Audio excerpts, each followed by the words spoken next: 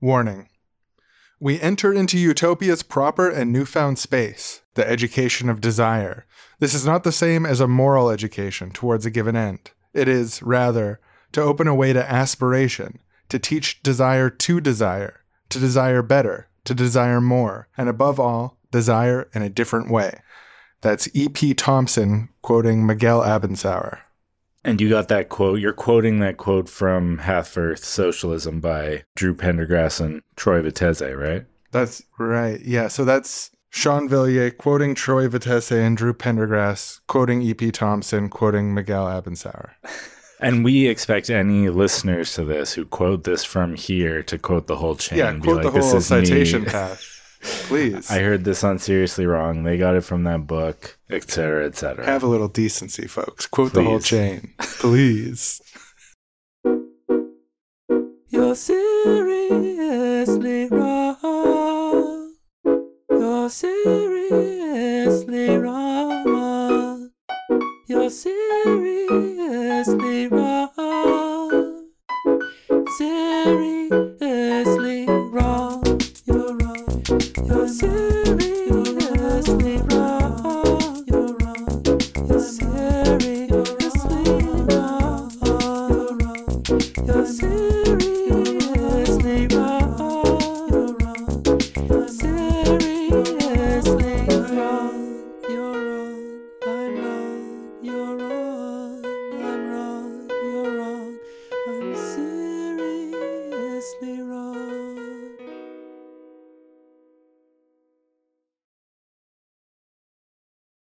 Hello, everybody, and welcome to the Seriously Wrong podcast. We are your hosts, Sean and Aaron, and today we have a fun interview with the authors of Half Earth Socialism, Troy Vettese and Drew Pendergrass, about their utopian proposals for a ecological planet worth living on. Fun and informative. Don't sell the interview short. It's That's not true. Yeah, it's not also just the empty fun of just we're just playing around, drug having use fun. or something, or even visiting a play structure. No, this is infotainment.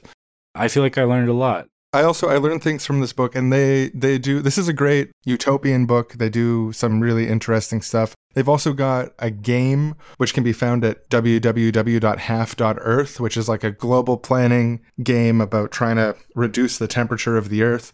And the book also has some, in, a classic utopian kind of way, some fiction sections to help you imagine what it would be like to live in this world that they're proposing.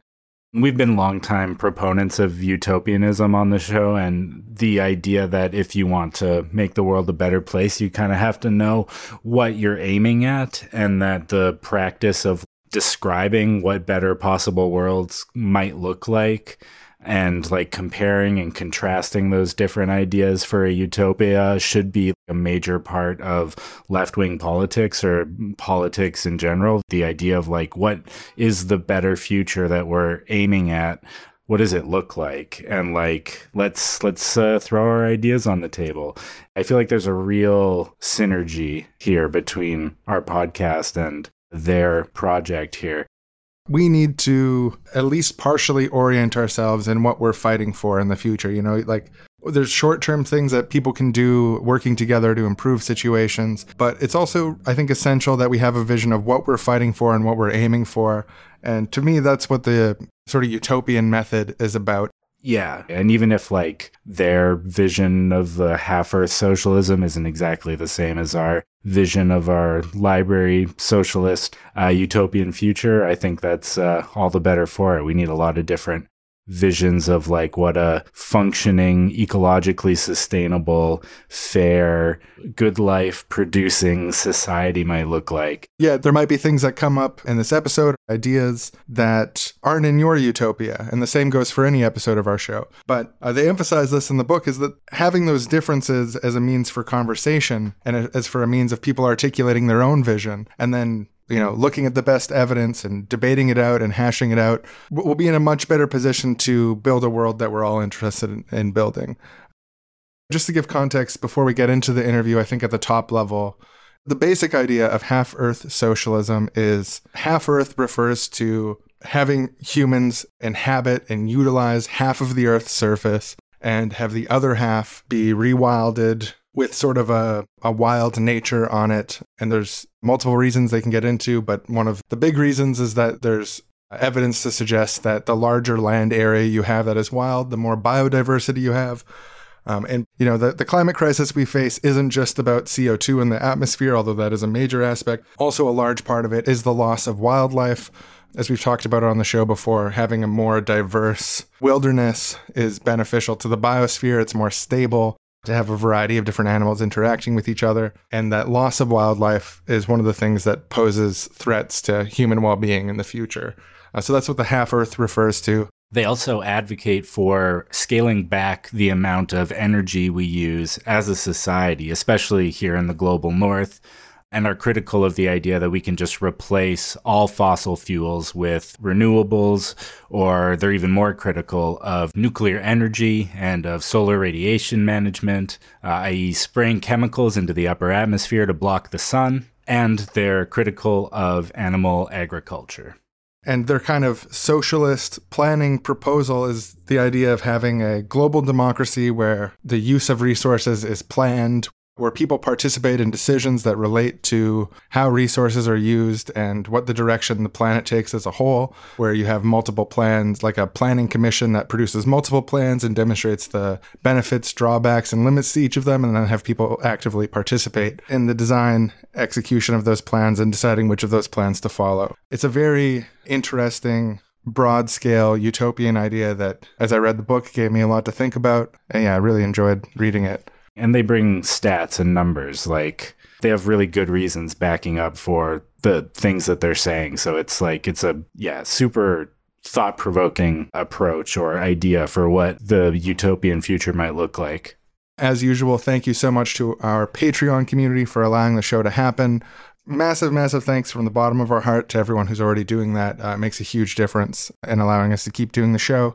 But also, as always, thank you for your time and attention and thought, and I hope this is as stimulating and interesting for you as it was for us. Maybe without further ado, we can join our interview with the guests, which is already in progress. Yeah, it was recorded at a previous time. We'll time travel back to that time, to when it was being recorded, and play it. Today's episode of Seriously Wrong is brought to you by Governor Have a Beer With's Green Neoliberal Capitalism.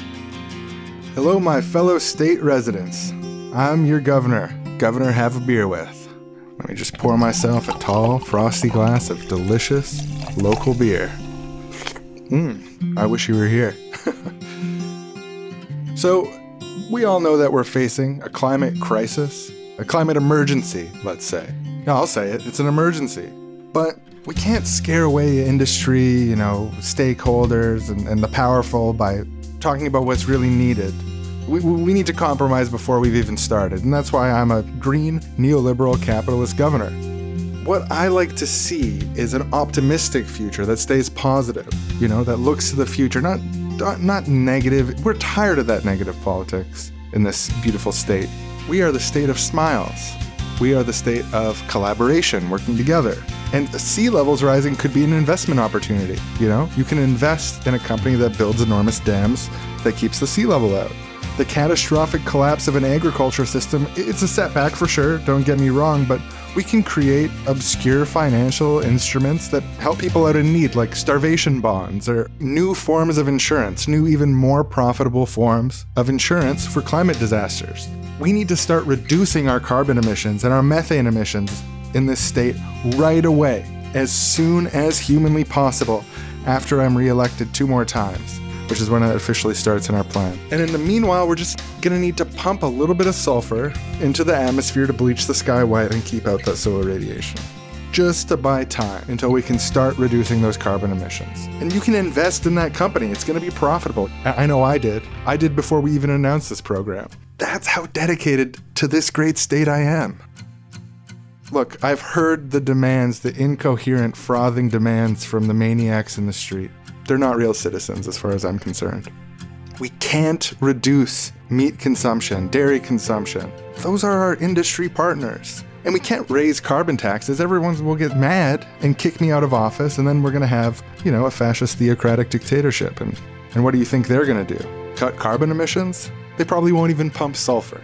We need to be pragmatic. And that's why I'm asking for your vote this year for my green neoliberal capitalism. And that's why I'm the sponsor of this week's Seriously Wrong. This beer is incredible. I'm sure you might be able to relate to that, but I guess that just shows how close we really are in our sort of view of the world. And don't I have a friendly face? Governor Have a Beer With's green neoliberal capitalism, putting a friendly face on institutional capitulation to the corporate non-response to climate change, and proud sponsor of today's episode of Seriously Wrong.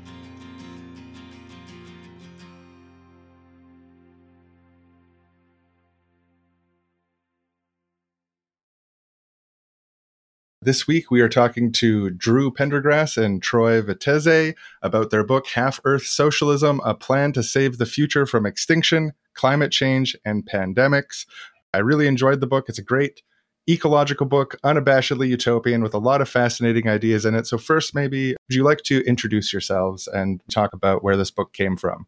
Yeah, thanks for having us. I'm Drew. I'm a climate scientist and a writer, and Troy is a historian. And yeah, the book, we started writing it because we were both disappointed in some way with how environmental writing and debate in the environmental world was going.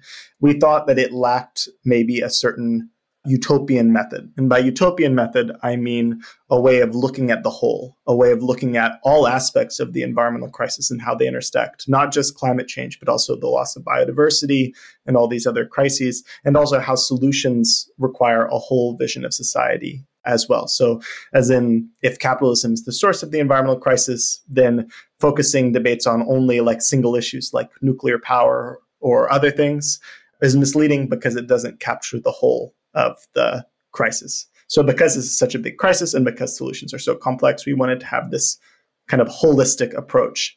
And for us, utopias are a way of thinking about many things at once. Yeah, I think we should also stress that we do quite different things. I mean, I'm an environmental historian and I work mostly on neoliberal environmental thought. And Drew, when I met him, was an undergrad in physics, and now he's doing his PhD in environmental engineering and looking at Earth system science and satellite imagery and working on data simulation, which I'm sure Drew can explain better than I can. But what happened was we met because we were both at Harvard and we wanted to work together. And then I think we realized that we could write a much more interesting thing together because of our different interdisciplinary backgrounds. And we had to find a way to have a language to work on a shared project. But it's been very rewarding, and we're working on many other projects together since then. Utopianism, it's a little bit of a loaded term on the left.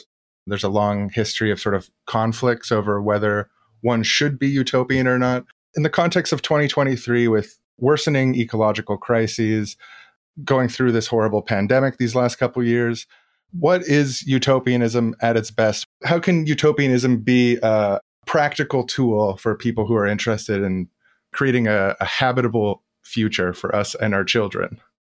I think utopias do three things really well. I think the first thing they do is they provide a way to talk about ends, like the ends of politics. Like, what is our dream? Like, if we won, what would we get? And it turns out that actually a lot of conflict on the left is because we have different ends. Like, we have a different dream of what the end state is. Is the end state just sort of like 1950s America, but maybe less racist? Like we have New Deal, but maybe it's more cool? Or is it a more deep transformation? And if you have different answers to that question, you have different politics. And utopias are a way to kind of clarify where someone's ends are. And that can illustrate maybe why there are strategic differences. And the second thing a utopia can do is it can think about the role of technology. So utopias throughout history, they often are books that are really concerned about technological change. You know, like William Morris's News from Nowhere kind of has this vision of like artisanal work. And this contrasts with other utopias that maybe are more like robot or steampunk or fully automated luxury communism sort of ideas. And utopias are a way to think about the role of technology and how it can be kind of transformed into a better world. And then, I mean, utopias are also, you know, finally, third thing they do is a source of encouragement. They're a way to kind of keep a social movement going. If people listening have been involved in activism, you know that it's mostly losing, like you mostly lose. And then a lot of the work you do is like knock on doors, hand out flyers, I mean, whatever your strategy is, it's a lot of rejection. And if you don't have a vision of where you're going, it's pretty easy to get bogged down in the challenges of the day to day and eventually maybe lose steam. So, I really like this line from the historian Robin D.G. Kelly that no social movement has not been utopian. Like all of them have a utopian core, even if they choose not to focus on it, because without it, you can't keep going.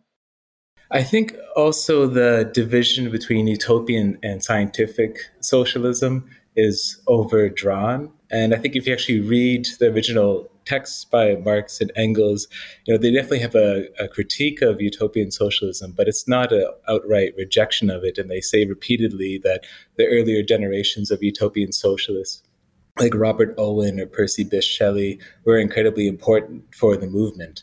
And I think it's only quite late in the history of socialism that you have this scientistic, to borrow a phrase from Hayek, conception of socialism as this idea that something has the appearance of being scientific, but actually isn't, right? And you have just the veneer of science. So I think there's a bad kind of socialism that thinks there's this ineluctable process that will lead to certain stages of history and social development. And then there's a certain development also in terms of technology, which doesn't actually bear out. So I think this is a major site of conflict. And as Drew's saying, I think it's also a matter of values and aesthetics as well. That's why we also see that big difference. And I think it's also a way that people want to avoid having conflict within what is a fairly small and besieged group. Because once we actually start saying what we actually want, then we actually disagree with a lot of former colleagues and comrades. So it's a problem, but I think we can't avoid it. And we wrote this book because as Toni Morrison once said, you write the book you want to read, right? And we just want to imagine, what does it actually look like to get out of the environmental crisis? What does it look like to have a good society? And that kind of imagining led us to utopian thought. I found it interesting that you decided to take a large chunk of the book and do like a fiction section. Like you're not just describing what the world would look like. You're doing the sort of thing of like, a person wakes up in this utopian society and kind of gets shown around. And I'm curious just like what the thought process was like or how you arrived at that rather than just describing it, wanting to kind of show it. Yeah, I think we're very inspired by these kind of flowering utopian books from the 19th century, these just mini novels where they tried to handle contemporary debates about all sorts of issues important to the left by writing novels. And the point was that these would be a popular form that could both win people over, but also kind of be a fun way to think about all these debates, and also a way to think about debates where the essays can't. Like an essay, it's hard to give you a shape of life or like kind of an impression of what you want or a feel for what, the everyday might be. And I think we wanted to include that. Yeah, so we wanted to have an homage to that. And we also liked it better than a traditional conclusion. I mean, the book does have a short conclusion, but we thought because we're building up sort of a complex set of arguments that we'll probably talk about a little bit later, this fiction was a way to kind of summarize what had been said in a new way and also kind of fill in the gaps about, what a utopia would feel like, which I think is that kind of feeling dimension is really important in utopias, and essays can't do that. I think it's funny that when people read the book, they assume that I wrote the fiction chapter because I'm the humanist and Drew's the scientist, but it was Drew who wrote it. So it's, and I have to explain that. And I think it's also funny where we wanted to initially just write like a little bit, and the initial idea was like 500 words, just to lead into the conclusion.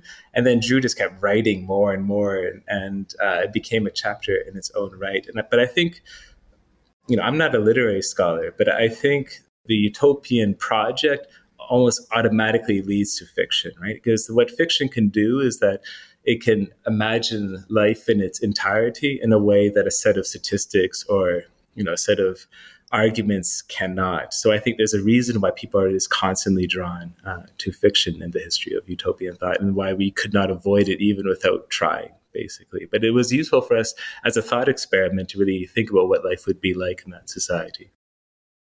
The title of the book is Half Earth Socialism. And so for people who might not be familiar with the concept of half Earth, what does it mean to have, half Earth socialism? What does it mean to sort of withdraw from half the earth and rewild half the world. Where does this idea come from? What's the empirical basis of it? And what makes it socialist in your vision?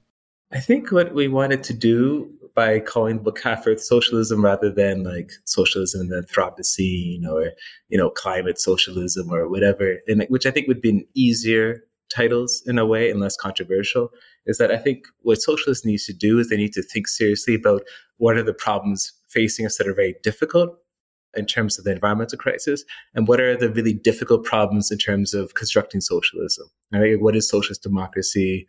What is planning? How does this actually work? How do we have a society without markets and so forth?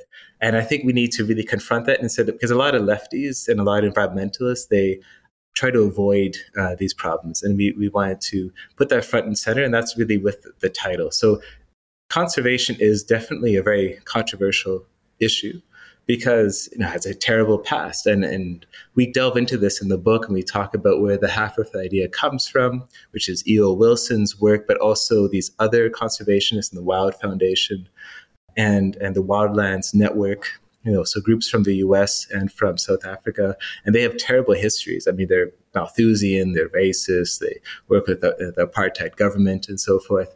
And even Wilson himself is not a great guy. I mean, after the book went to press, it turns out that he was having this correspondence with this, race realist idiot. I think he was at Western or something like that in Canada. And he does this whole thing on studying penis size and IQ of different social groups. And Wilson said, I like your work, but I can't openly defend you. So unfortunately, most environmentalists and most conservationists are bad in some way. But the point is not to simply say, therefore, we have to get rid of conservation, right? And I think if the left does that, the left is saying, we do not care about plants and animals and the earth system as a whole, and we are okay with extinction. And then you have to begin to wonder that what makes extinction okay, or what gives us this right of mastery over other creatures. And that can only lead to authoritarian or reactionary politics. So we have to have a socialist conservation. And if you actually save half the world for nature preserves, which would be increasing the amount of protected land around 3 or 5-fold, you would stop the 6th extinction event, where many species will go extinct over the next century. And you would have to rewild lots of land and sea to do that. So this is a major goal, and this is a goal that is just as important as climate change, which I think gets lost in a lot of the conversation amongst the left, which just focuses on CO2. There's many other problems we're facing with the environmental crisis. And I think the problem of Half Earth centers the problem of land scarcity as well, because we have to also have land for farming. We also need to have land for energy production, especially as renewable energy infrastructure takes up a lot more land. And to actually balance out these competing interests will matter. And I think the Half Earth idea reflects this humility, as in we cannot have a socialism based on dominating the world to create this endless abundance, but it has to be a socialism that gives the good life for everyone and stabilizes the earth system. But there will always be some kind of scarcity because we cannot fully dominate the world, because that's an impossible task. We will need to deal with scarcity fairly and intelligently, and that's a very serious problem that we have to deal with. I think our book works on 2 levels. On the first level, we are making an argument for what we call scientific utopianism, this idea of having detailed blueprints for the future, and that these blueprints could form a grounds of ecological debate that's more productive than kind of focusing on single issues. And then the second level of the book is that we propose our specific environmental utopia. We propose our specific scientific utopian blueprint for the future. And that's where this Half Earth idea comes in. As Troy said, the Half Earth, kind of emerges from empirical studies of biodiversity on islands, island biogeography. So land area is proportional to species biodiversity. This observation has been borne out by decades of studies.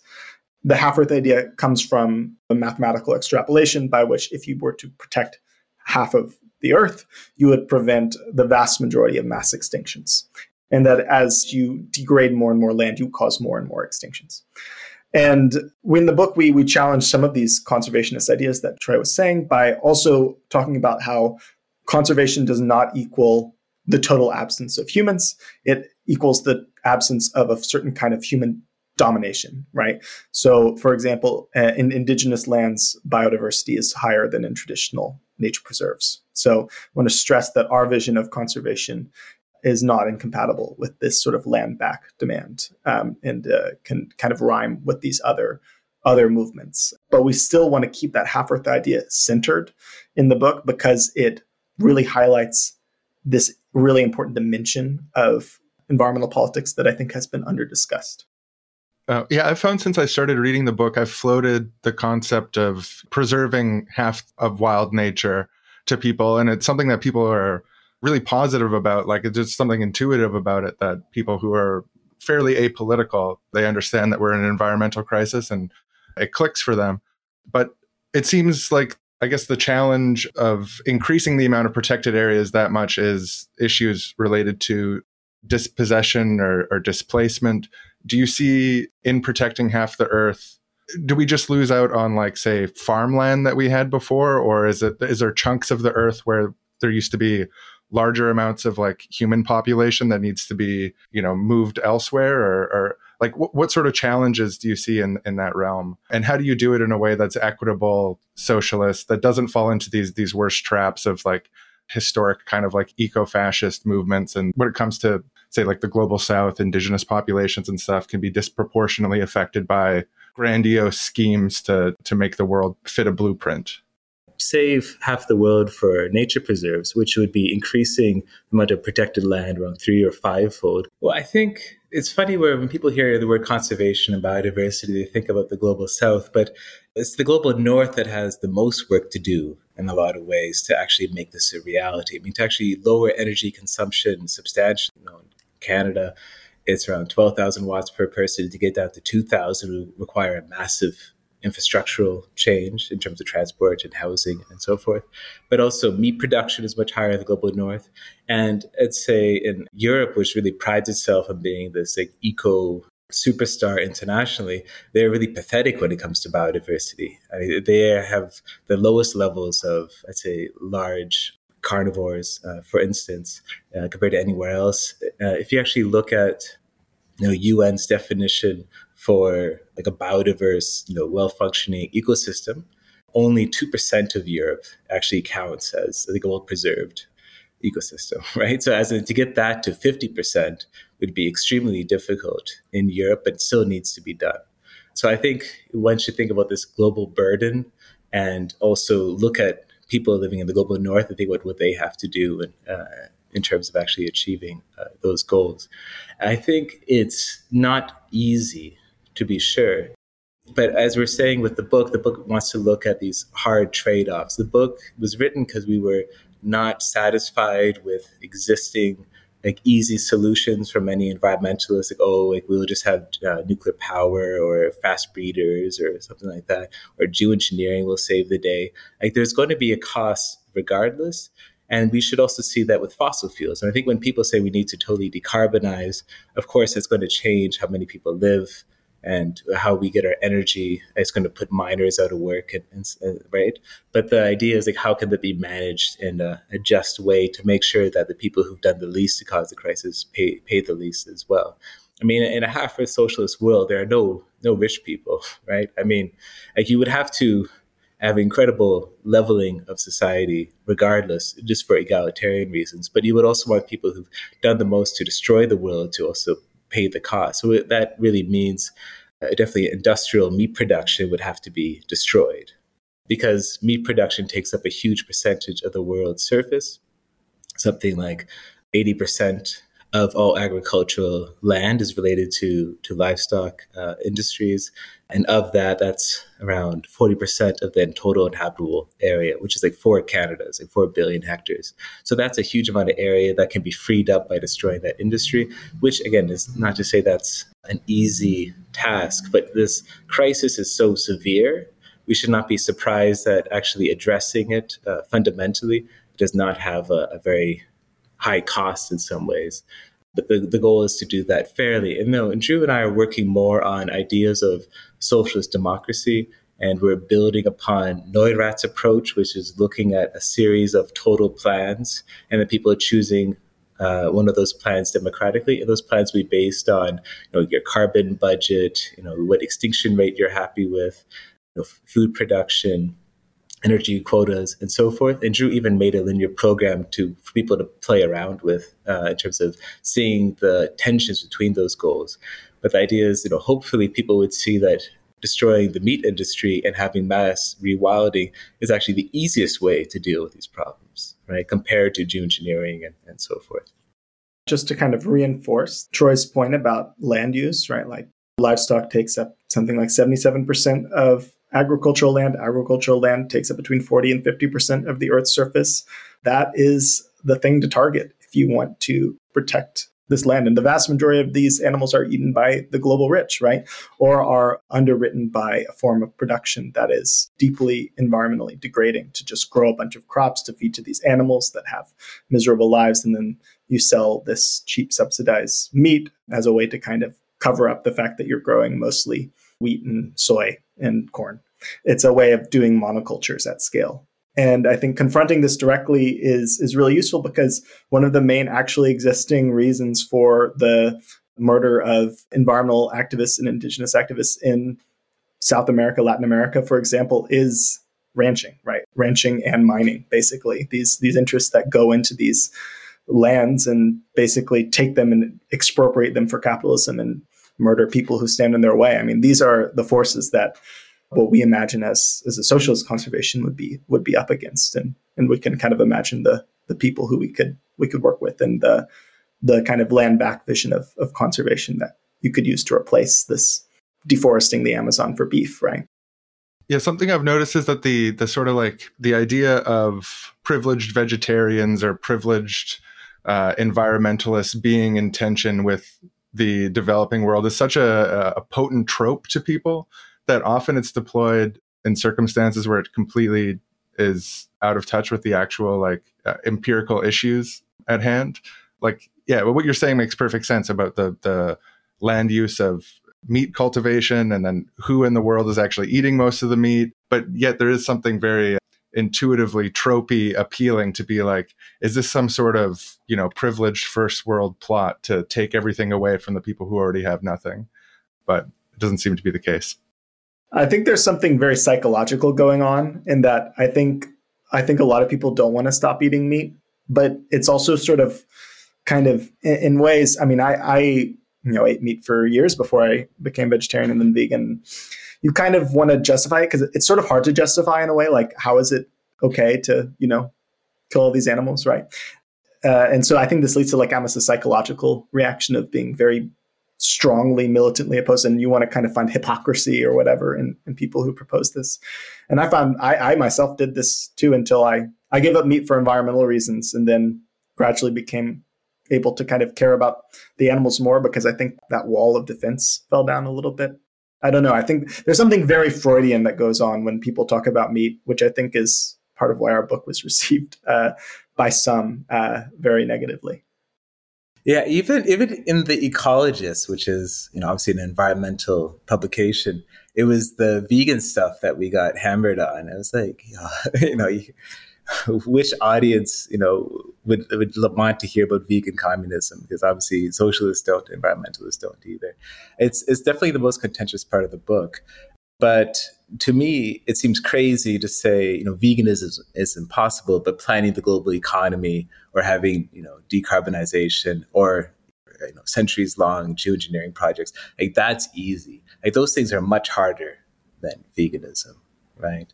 And that we should be talking about veganism all the time. And people get annoyed because there are lots of annoying vegans and there are lots of annoying environmentalists. I mean, in the way that there are lots of annoying Marxists. I mean, if you work in these circles, you know what people are like and why some people get turned off. But I think you have to look at the ideas and not the people sometimes. I mean, I went once to an environmental event and they were trying to raise money for probably a questionable rhino preserve that was, heavily militarized and dependent on rich people coming down there to wherever it was in Eastern Africa, and they were serving canapes full of like bacon and like filet mignon and all that. So there's tons of hypocrisy, but that the point is not to just criticize and leave it aside, but to radicalize it, right? This is a point of interest for me. It's a little bit irrelevant, but hypocrisy is something that I'm not sure if hypocrisy really works.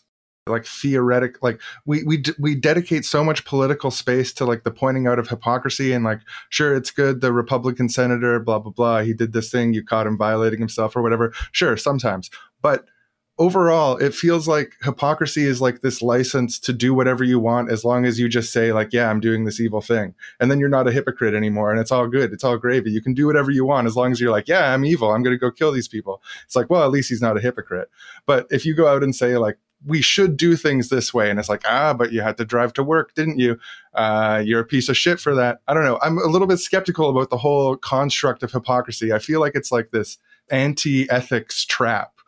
Like, obviously being extremely hypocritical in a way that's like over the top is worthy of criticism, but this really light kind of criticism, like this really light hypocrisy that's everywhere thing, it feels like this way of trapping people into feeling like they're not allowed to make ethical claims anymore. And sorry, that's my soapbox. I'll only take one this episode, but no, you're right. And I think the way that argument goes is then we are all a little hypocritical, and therefore we'll stop criticizing each other. And therefore it's like this politics of silence, or this, you cannot then complain or you cannot criticize anymore, because we'll actually agree to not criticize each other. We'll agree that it's okay to be hypocritical. And it's a very conservative move, actually. But I think we have to move beyond that, right? And move beyond these cheap politics. And now we go to the meat guy, being offered a free vegan meal at a company picnic. All right, burgers, steaks, company barbecue, let's do it. Here we have some black bean burgers, there's quinoa burgers. Wait, what? Mushroom burgers. What? Manager, there's like no meat. Is this some sort of joke? Oh no, I was tasked by the board with helping to lower the environmental impact that our company has.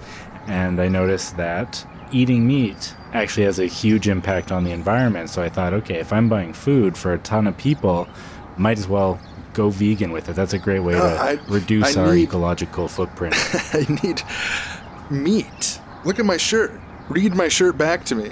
It says, every day I'll be making that bacon. Yeah, for breakfast, every day. So you had bacon today already? Yes, bacon and eggs and milk. Great. I mean, I thought there was going to be this is a company meal. I'm not here to tell you what you're eating at home.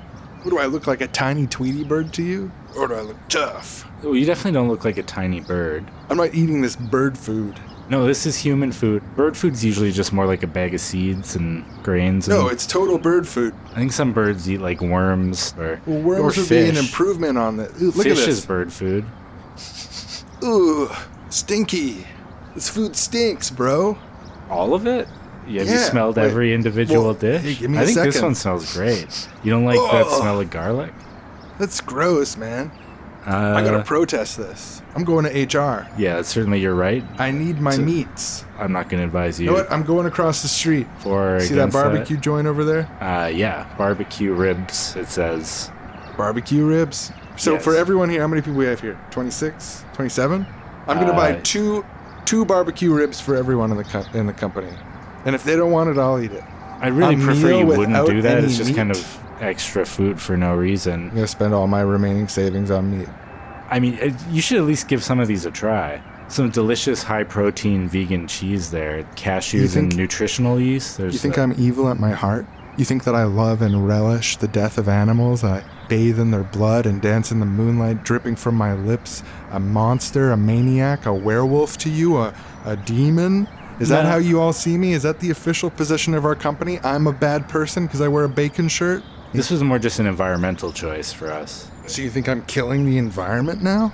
You think I'm evil and I want to kill the environment? I think we all make suboptimal environmental choices, and That's the official position of our company now? Systemic, not individual. I think it'd be I'm a better if vampire. You think I'm an evil vampire? And then my bacon shirt. represents something dark about me, something twisted, like a Joker. You think I'm the Joker? No more dark than the fact that I like to leave all the lights on in my house. Ah, so you're a hypocrite too. So Yeah, you're freely admitting you're a hypocrite. You're trying to bust into my life. You're trying to knock down the doors. You're trying to make me drop my meat diet, drop eating my meat for meals. No, it's just for the one meal. I just imagine one meal. Sickening. Eating like a tiny Tweety bird. Why do you hate me? Why do you think I'm a bad person? Just for HR, if you do talk to them. My position is not that you're evil. I didn't say that. So this is what our country's come to. I've been made a criminal in my own workplace. Yeah, not really, but Okay, I'm going you are across. welcome to have some free food. Let me smell it. Ugh. Ugh. It's sickening. It's viscerally sickening to behold, and it's ideologically and theoretically sickening for what it means about our country. At least try some of the vegan desserts. We got vegan chocolate cake, vegan pumpkin pie, Ugh. vegan It's oat gonna need milk, some eggs and milk. milkshake. You cannot milk an oat. No, I think you actually cook it a little bit for oat milk and then blend it up. But is anyone honest anymore? Almonds don't have nipples, and I think as a that's okay. culinary term, milk isn't we're not using it biologically in terms of what mammals Well, produce. it's It's more just misleading. culinarily. You can live and lie if you want, but I live in truth. I'm just And saying that's why- functionally it that's why I'm functions as a being fired. milk. That's actually why I'm being fired. Because I spoke in truth. No, at you're a not. time. You're not fired. No, look at everyone. They're all looking at me. Look at these faces they're making. Well, I mean, you're allowed to quit if you want, but just to be clear, you are Well, not what are you fired. implying, that I You're should emphatically quit? not fired. Is that your way of firing me? No.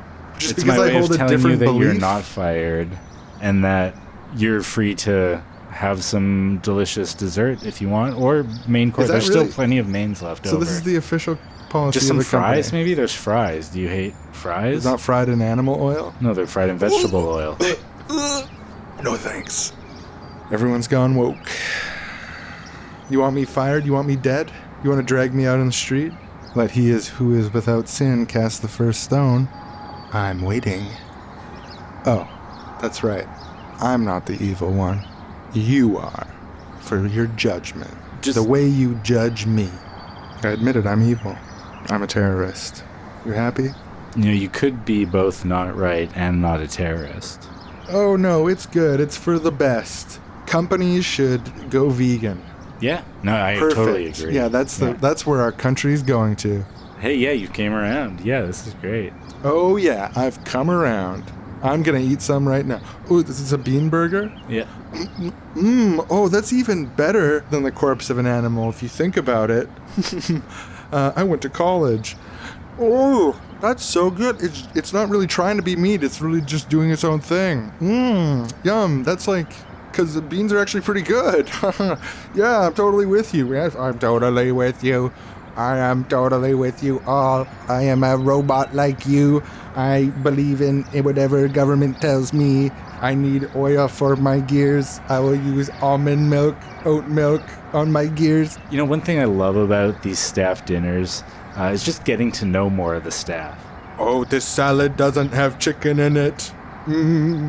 That's what I like, beep boop.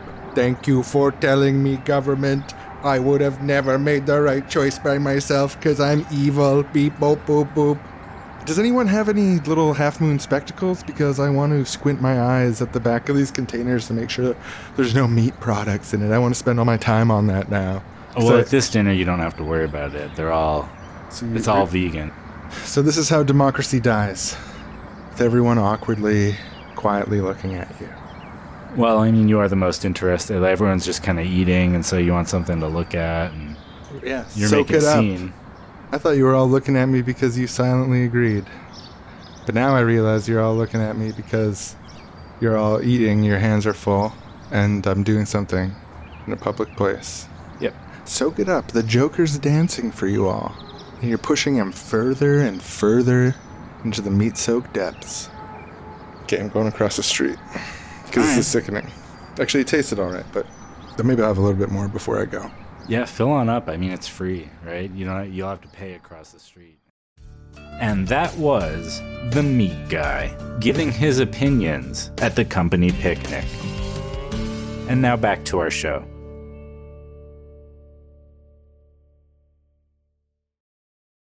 when we're talking about a planetary veganism in the context of utopia, some people intuitively they're going to be like, that's not my utopia. I want to keep eating my stuff. Can't we make some next generation nuclear reactors? Maybe we'll even develop an even better one just around the corner.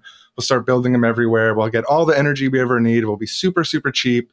We'll get vats of meat in laboratories. Like, can we not keep all the luxury of the world and turn everyone into billionaires in terms of what they're able to consume and balance that with the environmental crisis with, advanced next generation technologies? In the book, you criticize a few technological demi-utopias, you call it. So yeah, maybe starting with nuclear. This one just came up recently on our Twitter as well. Some people were arguing in our comments about the viability of nuclear. It's a very common thing on the socialist left right now, that there's this floating idea that nuclear is this sort of panacea that capitalism is unwilling to embrace, and that we as socialists need to embrace nuclear. And by doing so, we're going to be able to make sure that everyone has filet mignon every day, and that we're all going to be able to live in McMansions or drive Teslas. What's your response to the sort of nuclear demi-utopianism of the Promethean left, we'll say?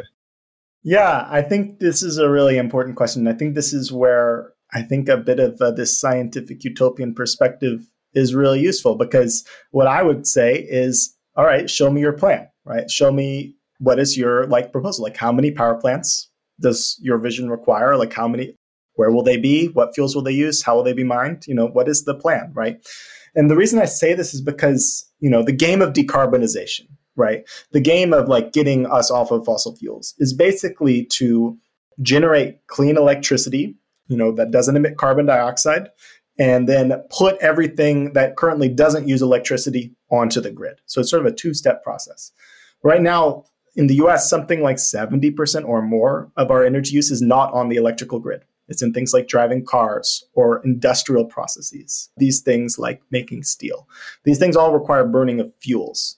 And decarbonizing that and getting it onto the grid is not easy. It requires either creating a form of synthetic fuel, using electricity to kind of make fuel, or burning biofuels, so growing plants and then burning them as fuel. Both of these have challenges. The challenge of making synthetic fuels, like using CO2 and making jet fuel out of it, so that when you burn it, it just goes back to CO2, net neutral in terms of carbon.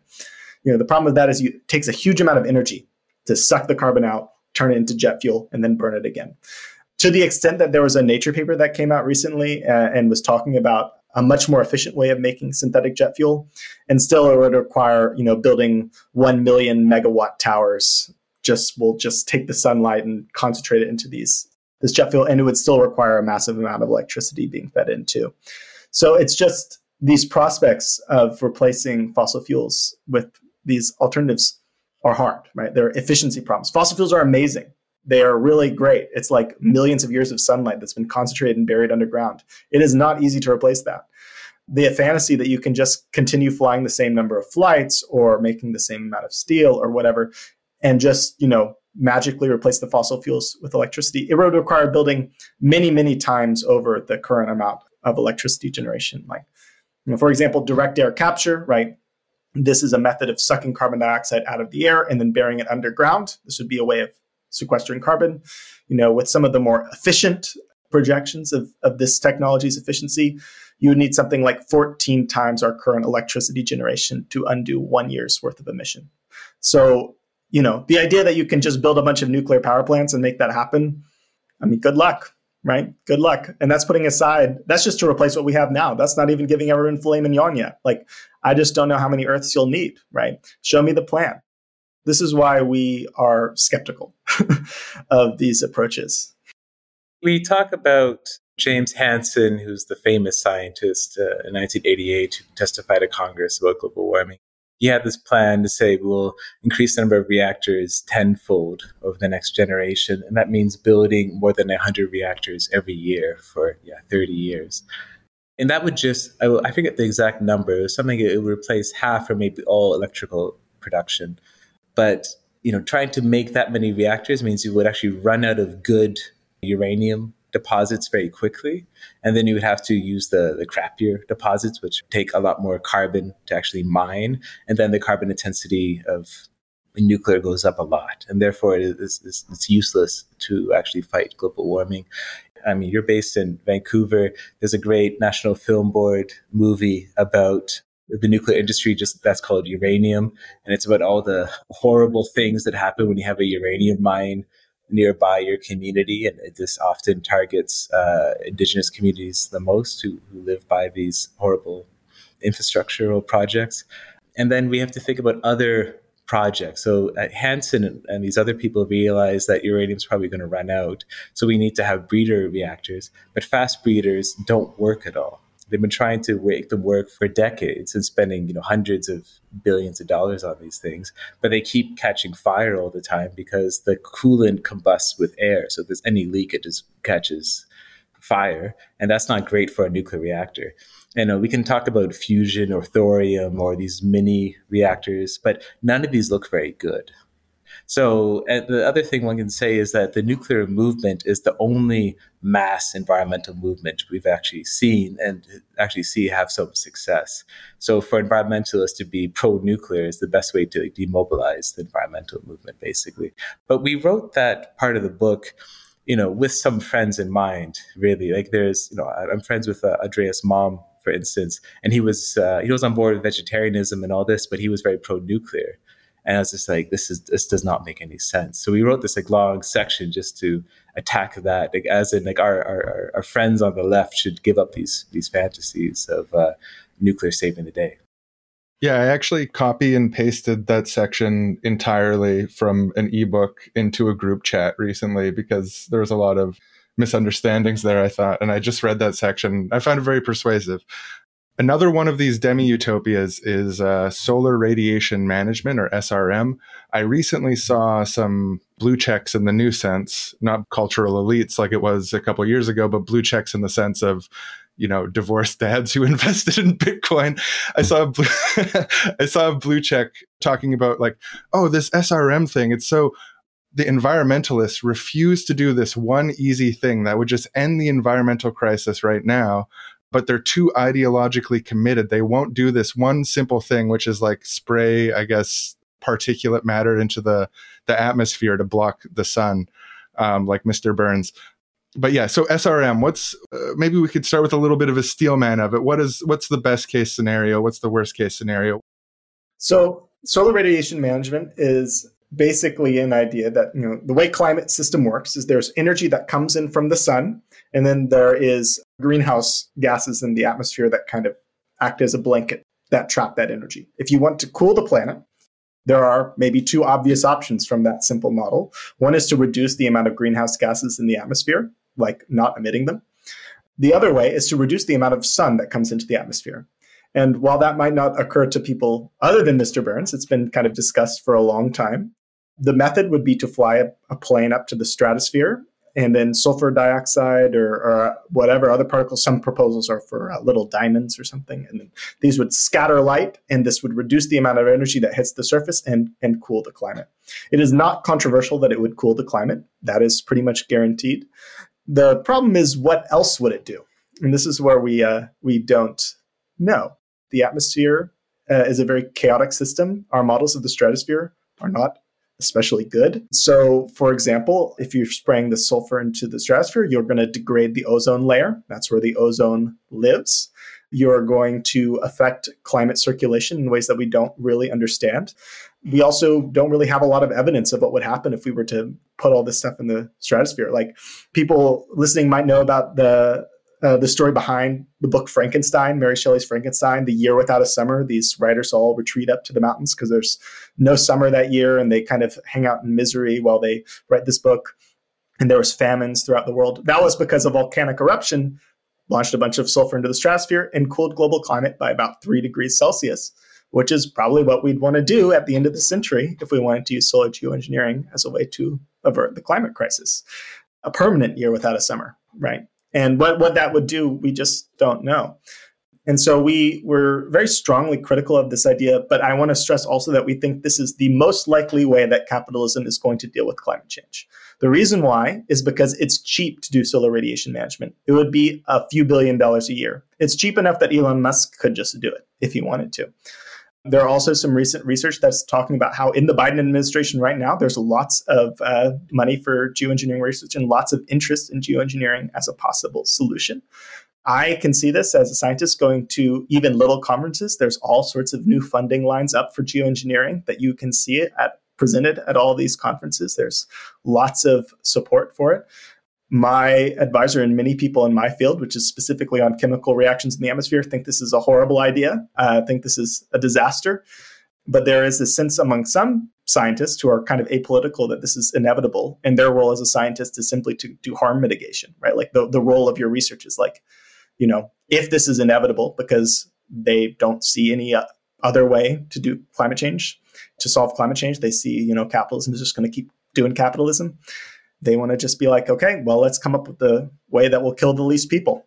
That's sort of the research project. It's a kind of a depressing form of apolitical realism, maybe. So that's one of the reasons why we talk about it in the book. I think, one of the things it would do is bleach the sky white partially. So, if you're listening to this 30 years down the road and you're under a white sky, sorry. Yeah. But hopefully we can still avoid that future. Yeah, the thing that's crazy about all this is, I guess, the left's attitude. First of all, we're not talking about this very much. If you go and talk to your barber or something, they probably haven't heard of it, or talk to your uncle or whatever. Even though, again, as Drew's saying, it's extremely likely it will start and probably relatively soon. Like my guess is within 10 years or something like that. Both sides in the US support it, like both Democrats and Republicans. It's been like a toy for neoliberal think tanks for a long time. But you also have people like Bill Gates. You have Nathan Holdren, who was Obama's science advisor. Even there's a Californian congressman who's allocated like $4 billion for research on geoengineering, and he's a Democrat. So, I mean, it's both sides, but also on the left. I mean, there's like Holly Jean Buck, who people may know, who even describes herself as a geoengineer and kind of writes about this like friendly geoengineering. And there isn't enough pushback, I would say, from lefties on this. And this is, I think, links back to the utopian problem. Because the left doesn't have its own future that it wants to fight for, we're constantly being co-opted by neoliberals, right? So again, neoliberalism came up with SRM a long time ago as the long-term solution for climate change. But even things such as this obsession with commons, people talk about Elinor Ostrom's Commons all the time. If you go to any lefty conference or read any lefty book, Elinor Ostrom was a neoliberal. So I think because we have disarmed ourselves in terms of saying we will not imagine what a future society will look like, we're constantly taking ideas from our enemies and being set on the back foot. And this is not good politics. So yeah, thinking, I guess, kind of in that intersection between the utopian and the practical, when it comes to something like SRM, I guess their argument would be that there's a technological fix that's right around the corner. And so the purpose of SRM would be to sort of delay the inevitable long enough that we can get these fantastical energy sources, that we can solve all these problems in the technological realm, and then we can phase out of SRM. And another thing that comes to mind too is the 350 parts per million CO2 target that we're well past now, 419, I think, and still going up all the time. My understanding is that 350 is sort of like the limit for the pre-industrial balance of the atmosphere. And then the proposal that comes up a lot is carbon capture and storage, which I also understand has some major energy issues. It's a very, very challenging technological fix. On those fronts, does Half Earth Socialism aim at 350 parts per million? And if so, how?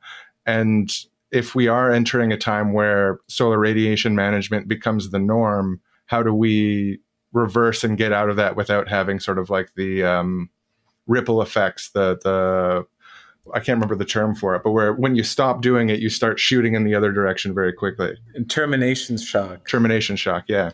Yeah.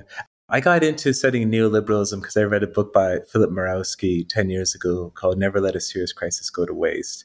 And he said the neoliberal goal is to have like not denial and say climate change isn't happening, right? But they're not stupid, right? Like they're not idiots. So they know it's happening. And then they have like really crappy cap and trade programs that don't do anything, that will buy over the environmentalists for a while and give the appearance of doing something, but really nothing's happening. And then the long-term goal is geoengineering, right? And they've been kind of waiting for the science to develop and also the whole scientific community to get behind it. Because before 2006, before Kreutzen supported it, it was seen as a total pariah field of research. The people working out were seen as wackos. And I think this is also a point where we have to disagree with Naomi Klein, who's a great journalist and a great thinker, of course, but she thinks science is inherently on the side of the left.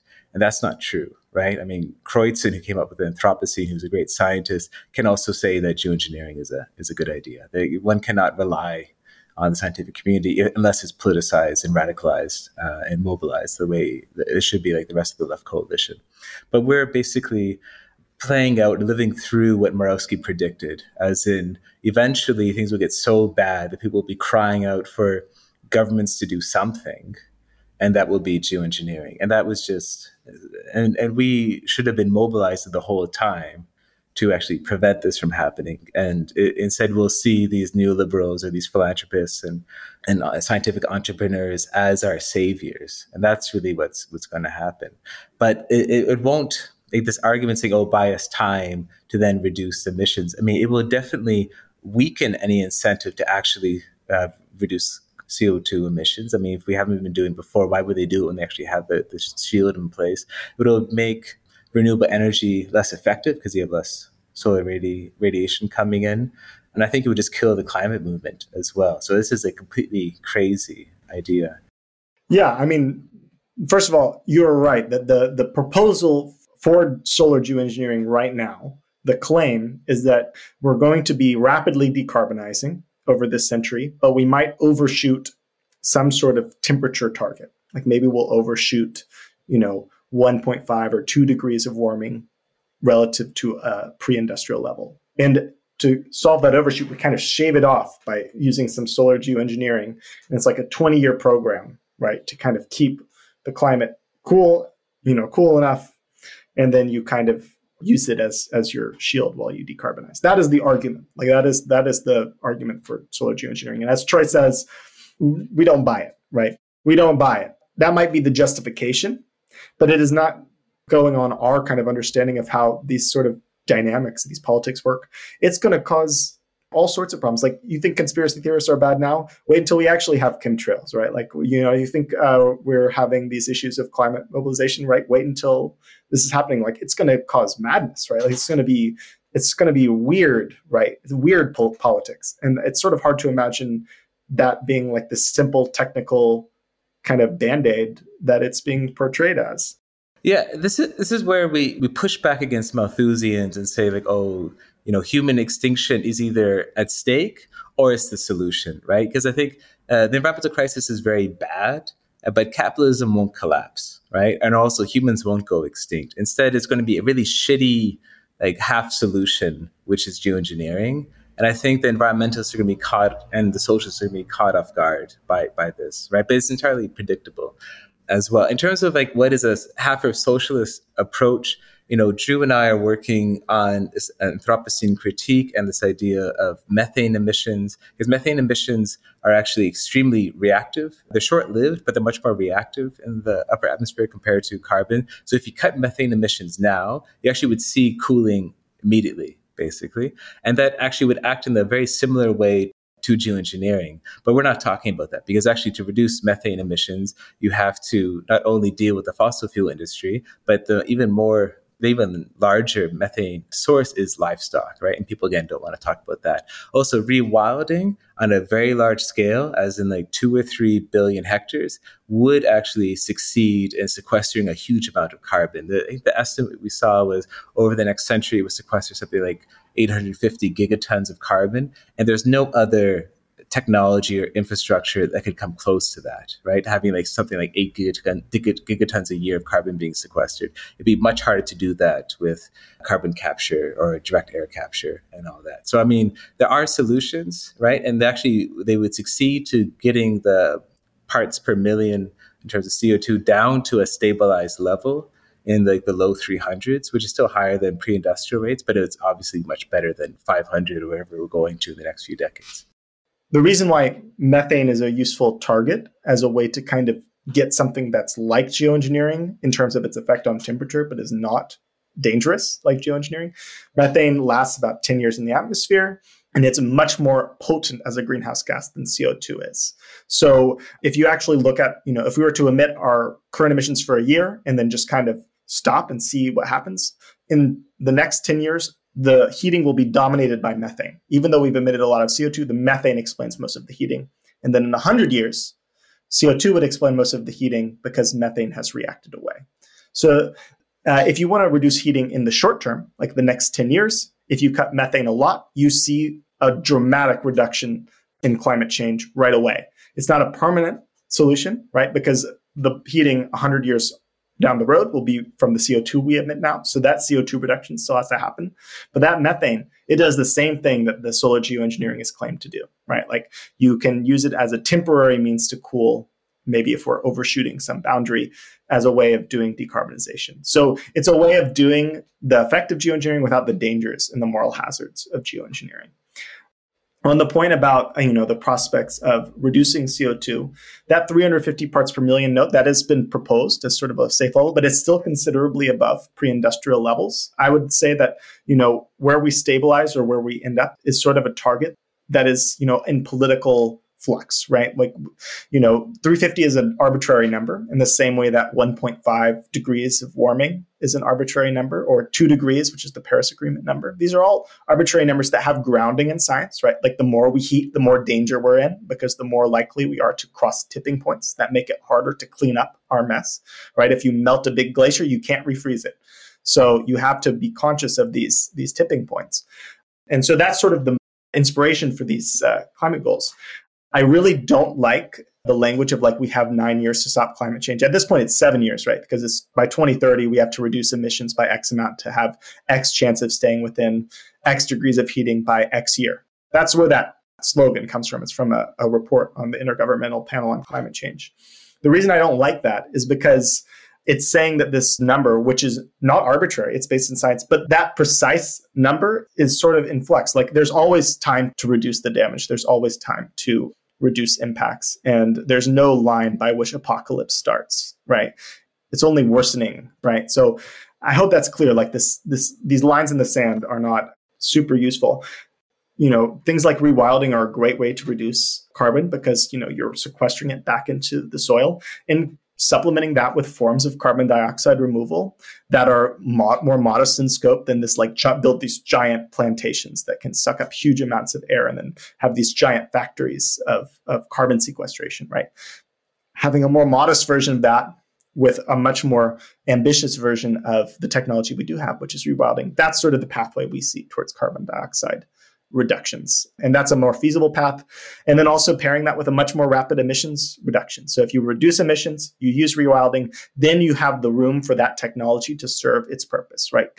And you have that room to not rely on a technological miracle. You can just have sort of a more realistic expectation for what we can expect from these technologies because we've reduced the amount that we need them. And where that takes you in terms of carbon, we'll never know for sure until we're doing it, but it will make us a lot safer than what we're doing now. It's interesting with the conspiracy theorists. One of the classic conspiracy theories is chemtrails, the idea that they're spraying something in the atmosphere for some sort of nefarious purposes, maybe even for geoengineering purposes. But yet you sort of look at the conspiracy theory world and they're much more focused on this idea of people eating bugs, or they're forcing everyone to be vegan and this sort of stuff. And the actual sort of, it's interesting. It feels like the conspiracy people should be really strongly against SRM. It's kind of their belief that SRM has been happening for decades, but they'd be more focused on criticizing you for advocating for veganism than criticizing SRM. It's kind of interesting.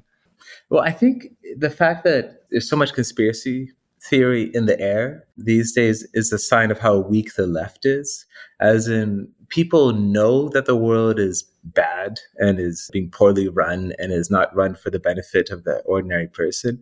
Like people are aware of that, but they also lack the critical skills to really interpret the world around them They don't have either a theoretical framework available, or they don't have organizations or associations or even friends to really guide them to think critically about the state of the world.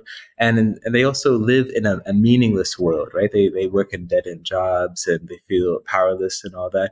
And so conspiracy theories are to actually find meaning everywhere in the world. And it's almost comforting that one group is actually in charge, be they reptiles or whatever.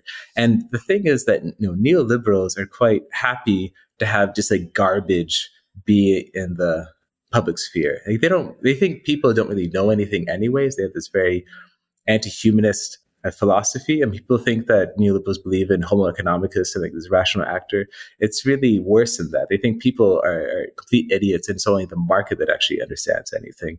And you can see this desire to ruin the public sphere going back to the 1950s with the work of Ronald Coase, for instance. But it's the left's job to tell people that they do live in a bad world, but also give them the tools to understand why the world is bad. But the left is very weak, and things are getting very, very bad, unfortunately. It gets harder and harder to actually organize because so much of the public space is being taken up now with these conspiracy theories. I'll just add a quick note that there's only a very small number of people that are talking about eating bugs. What a stupid political move, because eating vegetables is perfectly good. Like I don't understand. Like it's ridiculous. Like why would we want to eat crickets? Like we have had tofu for thousands of years, and we have beans, and we have all these things that are great. I don't get the political move. Wouldn't it be better to just be like, we'll have cheap, delicious vegetables? I don't know. It's And it's better for the environment to eat the plants rather than the bugs, right? It's no advantage eating bugs. Yeah. And bugs are also suffering a biodiversity crisis as well. I mean, it's a very stupid proposal, obviously. But, the fact that someone like Bill Gates is seen as an environmental thinker is just ridiculous, obviously. I'm not sure if I should say this. I'm going to say it. I'm still an omnivore. I've been thinking about quitting. I've been thinking about quitting the stuff. So I'm going to put out the challenge to the audience. If there's any reason I shouldn't quit, I would desperately like to know it. So please reach out. That's how I became a vegetarian. Was like, there's no good arguments for eating meat. Like it's just, you try to debate people. Like, what can they say that's not ethically inconsistent? Like we can just do whatever we want with animals. Or again, you sound like a reactionary. Like, oh, it's traditional or it's pseudoscience, right? But don't be scared. It's not as hard as you think. Yeah, beans are great. Beans are good. They're way better than crickets. Me and Aaron ate crickets recently for an episode we did on eating the bugs and the conspiracy theory stuff. And I'm going to say it. They were awful. It's just like crunchy and kind of gross, or what? You can taste the exoskeleton. I used to work as a janitor in SRO housing in the downtown east side. And so we would sweep up bed bugs and cockroaches after exterminations, and it tasted the way that smelled. We'll say one more Canadian tidbit, because I'm Canadian as well, is that my rule is that unfortunately the worst person in the room is always Canadian. And that's, if you think about Jordan Peterson or, stuff like that, that tends to be the case. But also the leading geoengineer is Canadian, and his big program is in Squamish, actually, to have a direct air capture company. So there's a very Canadian connection. And also the reason I got into all this stuff is through the tar sands. I was studying the tar sands and all the greenwashing stuff that happens there. And a lot of the neoliberal policies come through Canadian economists trying to work on the tar sands. And that just goes global as well. We're at war. War with the profiteers of animal agriculture. War with deforestation, biodiversity collapse, and climate change. We're at war with half-baked demi-utopian techno-solutionism, a lack of critical thinking, and an unwillingness to enter in righteous conflict for people and planet ahead of profit and manufactured desires. I am Felix Bones, and welcome to Narrative Wars, because there's a war on for your story. Hello, folks. Welcome back to the show. Today we're talking about, among other things, the real secret origins of the COVID-19 pandemic, the hidden truth that they don't want you to know. But first up, a word from our sponsor. Today's episode of Narrative Wars is brought to you by Patriot Plug's Anal Cavity Protector. Now, I don't need to tell you the global elite want to drag you kicking and screaming into the street and stuff you full of chemicals and tiny machines any which way they can get their grubby little hands on. Our friends at Patriot Plugs have a solution to one which way of accessing and contaminating your precious bones, the anal cavity. These are handsome, patriotic designs that include the bald eagle, the Constitution, and a well-regulated militia, and they fully plug and block your anal cavity against the grabbing, unpatriotic hands of the baby-eating political class. These plugs can pull the wool from your eyes, and they can block unauthorized entry to your bones. And if you're worried about secret CIA, FBI, KGB bioweapons that have already gained access to your precious bodily fluids and bones, these precious patented plugs can also help you to cleanse your body with a patented Bluetooth-enabled system. Simply turn on the Patriot Protection System, or PPS, to gently vibrate out the various demonic things which the globalists have already infiltrated your body with. Patriot plugs are wonderful. I use them myself to protect myself from the globalists, from the New World Order, from the global elite. And if you use the coupon code HANDSOFFMYBONES, you will get 20% off. Patriot Plugs Anal Cavity Protector, because there's a war on for your bones.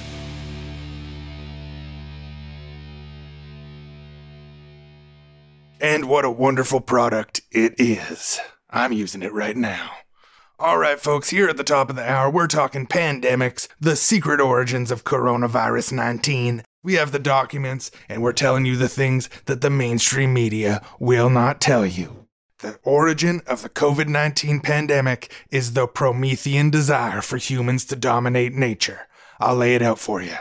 Zoonotic diseases can be engendered or spread by practically any ecological disturbance.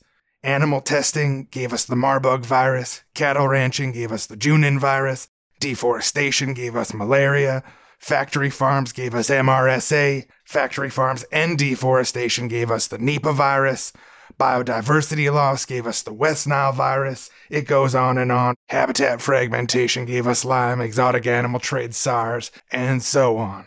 We know that the coronavirus pandemic started in bats, although the exact mechanism of transfer is hotly debated. It seems it was either through exotic animal trade for food, the wet market hypothesis, or through attempts to take Promethean control of nature, the gain-of-function research hypothesis. No matter how you cut it, folks, pandemics, including coronavirus and the next pandemics, whether that's H5N1, the avian flu, with a 50% mortality rate, or another, will be caused by the hubristic desire of humankind to dominate and control nature without understanding it, which is why we need to rewild our beautiful Earth and address this crisis before we have a plague that knocks down our door and drags our children screaming into the street. That is what the meat industry wants. That is what the deforestation community wants. They want a futuristic virus to break down the door to your house and drag your husband or wife screaming into the street in front of your children and poison them with deadly zoonoses. But we'll be talking more about that later. Next, we got a friend of the show, a guest today. If you just pan over the camera, he's actually sitting here the whole time. Hi, Felix. Hey, thanks for having me on again. Now, we have you on the show time to time talking about different things that you're researching, different things that you're looking into independently. You're an independent researcher, as many of our audience is. Absolutely, yeah. I am funded by the people, for the people. Head over to my Patreon if you want to contribute. And that's what keeps me... Patreon.com/seriously-wrong.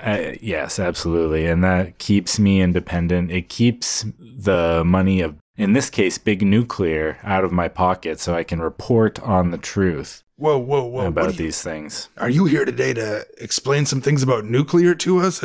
I thought the nuclear scientists were the good guys. Well, look, I'm not here to cast moral aspersions on the goodness or badness of any particular nuclear scientist, but I am here to say that the sort of environmentalist, Green Party, centrist, no-nonsense idea that nuclear energy is going to be the green solution of the future, according to my research, doesn't really seem to be backed up. Could it at least remain part of an energy mosaic? I mean, that depends what we want.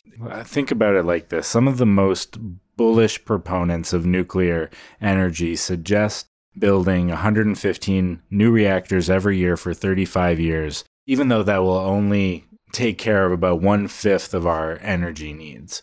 Right. The non-fossil fuels. The amount of nuclear power we would need to build in order to meet our growing energy needs currently with the way society is going is enormous. A lot of people like to claim that nuclear is carbon neutral, but it's actually far from it. Nuclear energy requires mining uranium. And while some of the best uranium deposits, mining those can be fairly low in carbon, the more nuclear reactors we build, the quicker we're going to run through those uranium deposits and have to start using less pure deposits. And even with the current processes we have, the average amount of carbon required for mining uranium and for the permanent waste storage that's necessary for nuclear as well is well above the current averages for solar and wind. And with that promise of it going up in the future rather than down, it just doesn't seem like a good move on the carbon neutral front. No, wait. So you're telling me that the graphs that you might see around saying that nuclear is a low carbon energy source, that level of carbon intensity is incompatible with the scaling up of nuclear, which could replace our energy use. In other words, it's more carbon neutral if there's only a little bit of it.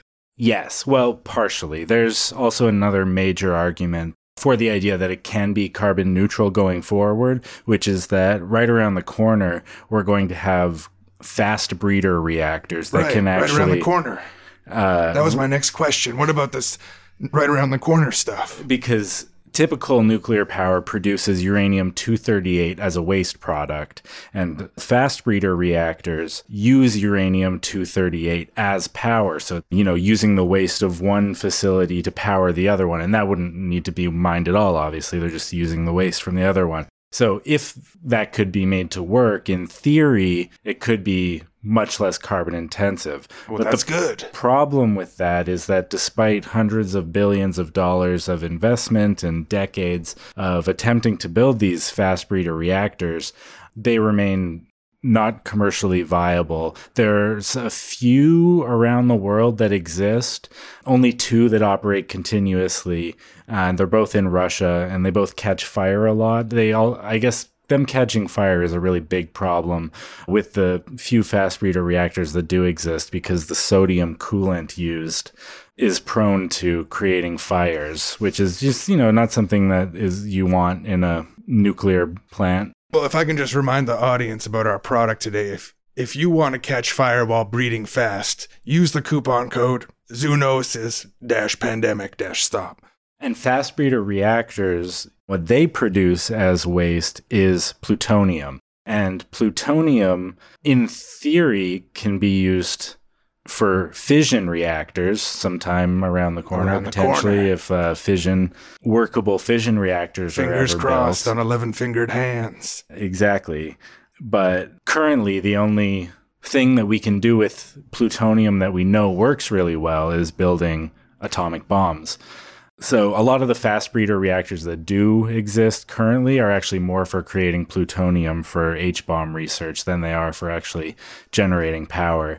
And I guess the kind of nuclear utopia would be that you have a daisy chain. Uranium turns into blue blah, your blue blah turns into wee wee, and then you just keep on moving down the chain, generating more and more energy. Exactly, yeah. But that doesn't actually exist. Yeah, it does not currently exist. Proponents say it's right around the corner, but it's been right around the corner for a while, so, I'll believe it when the proof is in the pudding, as they say. Speaking of being in pudding, is there any side effect when you have like a Fukushima type thing and that puts little particles in the air and it ends up in your pudding and you eat it?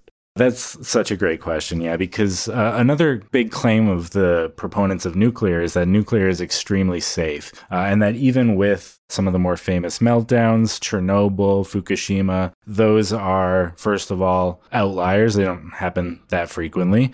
And second of all, the official death counts of both of those events are really, really low. And it melts down, the people die right around there, but it's not like, that many people die.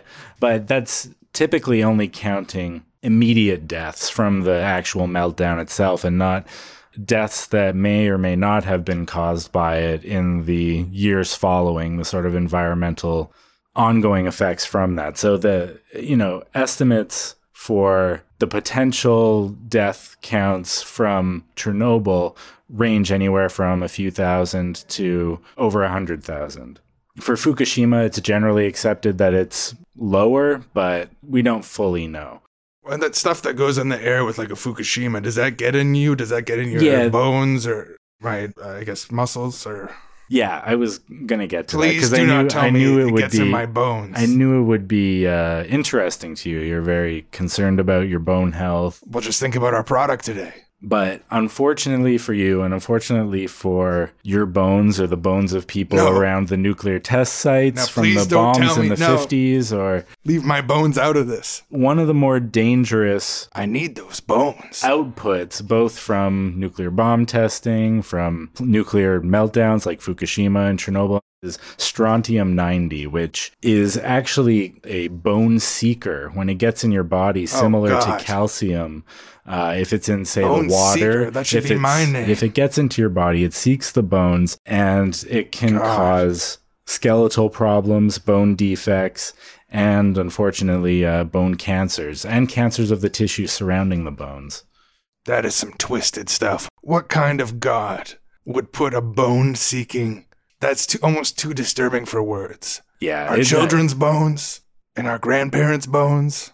Actually, one of the most famous studies on this, and it just found that levels of strontium-90 peaked in children's teeth. The study was done on children's teeth bones because, kids get their... The only bone that falls out. Yeah, so it's easy to get them. You just, hey, dentist, safely. Can you hook me up with some children's teeth? I've known guys who had bones fall off non-safely. That's what happens when you fight the New World Order. Sometimes your bones just fall out. That study of children's teeth and that strontium was in the teeth, causing problems and whatnot, is actually one of the things that led to the anti-nuclear movement of the 1960s and sort of the actual launch of the environmentalist movement in the first place. So I'm not saying the environmentalist movement shouldn't move on from being anti-nuclear if it comes about that we find a safe, carbon neutral or carbon reducing way to go about it, but currently I'm just not seeing it. There's a lot of hope for things that might happen very soon, but with what's available right now, I don't see it being the panacea people promote it as. So there you have it, folks. That is what the nuclear lobby wants. They want to come to your house and drag your children screaming into the street, seeking their bones to fill up with deadly strontium. That is what the nuclear advocates, whether on the right or the left, want to do. They want to come to your house. They want to grab your husband or wife by the hair, drag them screaming into the street, and poison their bones. To be fair, maybe there's some who don't know that that's what they want. They're just advocating right. No, the for mind it works in mysterious ways. Sometimes out of ignorance. You have desires you don't understand that you have, and you might even be motivated by them. Yeah, that is the effect of their advocacy. Well, thank you for coming on the show and sharing your independent research with us. No problem. They want to pull the wool over our eyes, and then we need to pull up the X-ray goggles over our eyes, but under the wool as well, that can see through the wool. Yeah, that's how I like to think of my writing. It's the goggles that go under the wool. You can't put those goggles outside the wool. Oh, yeah, no. Then you're just blocked from seeing. Wool in the way. Yeah, exactly. You would miss out on the benefit of the goggles. And my biggest fear is that they're going to come and try to sneak another layer of wool under the goggles so that I'll think I'm still seeing through the wool, but I'm not. Well, that's why you need to get the right goggles. You get the wrong goggles, they put a layer of wool in your anti-wool goggles, and then you're still seeing wool, even if you get them inside the wool. And that's what, the mainstream X-ray goggles all have that problem. There's wool inside them. I'd say they're the biggest profiteers of wool in the world, these anti-wool goggles that are not optimized, not sponsor of the show. Next up, after the break, we are going to have another independent expert researcher on to talk about chemtrails, solar radiation management, and putting sulfur in the atmosphere to block out the sun's rays. You might be surprised to find that we have better options for dealing with the climate crisis than these chemtrails coming to our children, dragging them out in the street, and giving them asthma. Stay with us. So we've talked a little bit about it, but I wanted to give a little more space on some of the positive solutions. So when it comes to the democratic planning, there's a chapter of your book that goes into a lot of detail about ecological planning and democratic planning, and also the concept of energy budgets, which is another thing that I feel like intuitively Half Earth might sound good to your average Joe on the street. But when you talk about energy budgeting and you make them think, oh, I'm not going to be able to leave my LCD screens on 24/7 anymore. I'm not going to be able to have my 8-hour Fortnite binges anymore. Why are these necessary? Can you persuade the people with uncertainty about these sort of ideas on the necessity of these ideas, the value of these ideas, and how these ideas could be part of something they see as a utopian solution and not a restrictive thing that makes them feel uncomfortable to think about? Yeah, this is why we really like this idea of like utopian wholeness rather than piecemeal solutions, because it is a sacrifice to consume less energy. I think a lot of the energy we consume is wasteful and would be popular to get rid of. For example, like a lot of our use of energy as Canadians and Americans is from cars. People do have an attachment to cars, but I don't think people have attachment to like sitting in traffic for an hour to get to work. You know, there are ways to get around that are lower carbon, more social, more fun. You don't have to worry about like spending $70 on an Uber because you went and got a beer with your friends or all these things like that a car-centric society forces you to do. So there are many forms of like reducing energy that would be popular, I would say, and that there are transformations that we quite welcome. But those welcome transformations don't get you all the way there. There are these ideas of sacrifice, like, for example, like plane transportation. It's sort of hard to imagine how that could get fully decarbonized without some reduction in load. And it's hard to imagine a fair world unless we kind of share like who can get on that plane, right? Like you shouldn't just be able to go on as much as you want. Like maybe X person who needs to go see their family should have that seat, right? Or whatever criteria you decide on. And so there are real sacrifices. And to us, those sacrifices are worth it because they avoid a world with like geoengineering, or they avoid a world with a bunch of extinctions or a bunch of crises. They make the work of decarbonization easier because you're consuming less energy. And it also makes it fairer because we can get the entire world consuming an amount of energy that is sort of commensurate with the sort of a base level of, material plenty, right? Like it's not abundance in this uncritical way of like I can get a cell phone or a whatever whenever I want, like I can consume whatever I want. This sort of fully automated luxury communism ideal, but it's a more realistic, or a more subdued version where it's like everyone has the materials they need to have a good life, whatever that means to them, but they don't have the materials they need to fly on a private jet wherever they want. That to me seems like a very noble goal for the left to go for, a realistic goal, and a goal that has political challenges, real political challenges, because it will be experienced as a sacrifice to, for example, give up a car. But I think that this whole project, taken as a whole, does lead to a better world. Yeah, I think, just to be fair to the fully automated luxury communism crowd, is there is a variety amongst them. And Aaron Bastani, he does include rewilding and lab meat in his, vision of the future. So obviously he has some ecological interest, but which is rare enough on the left and much appreciated. But I think also what the 2000 watts gets at is that this has to be a global project that's fair, right? I mean, the environmental movement has often been centered on the global north and be in the belief that we cannot ask people in the global north to give up anything, and therefore people in the global south have to bear this burden. And there's been this constant split between the environmentalists in the north and south, where environmentalism sounds like a lack of development, right? Or the entrenchment of inequality. And that's not good enough, right? I mean, the environmental movement has to be against this north-south divide, and it has to be in favor of decolonization. It also has to include the left and environmentalists and indigenous people. It has to be a big tent project. I mean, the reason why we're not getting anywhere in terms of the environment or conservation is that it's a very small group of people who have bad politics often, and then who other people rightly distrust them. So I think when we say 2000 watt society, that's one way to overcome that divide. And another reason why we support it is that it makes the other goals easier. So obviously, fully decarbonizing the energy system is easier if you have less energy to actually decarbonize. Because if you actually want to decarbonize the full, Canadian or American energy system, it will take quite a bit of time because it's so massive.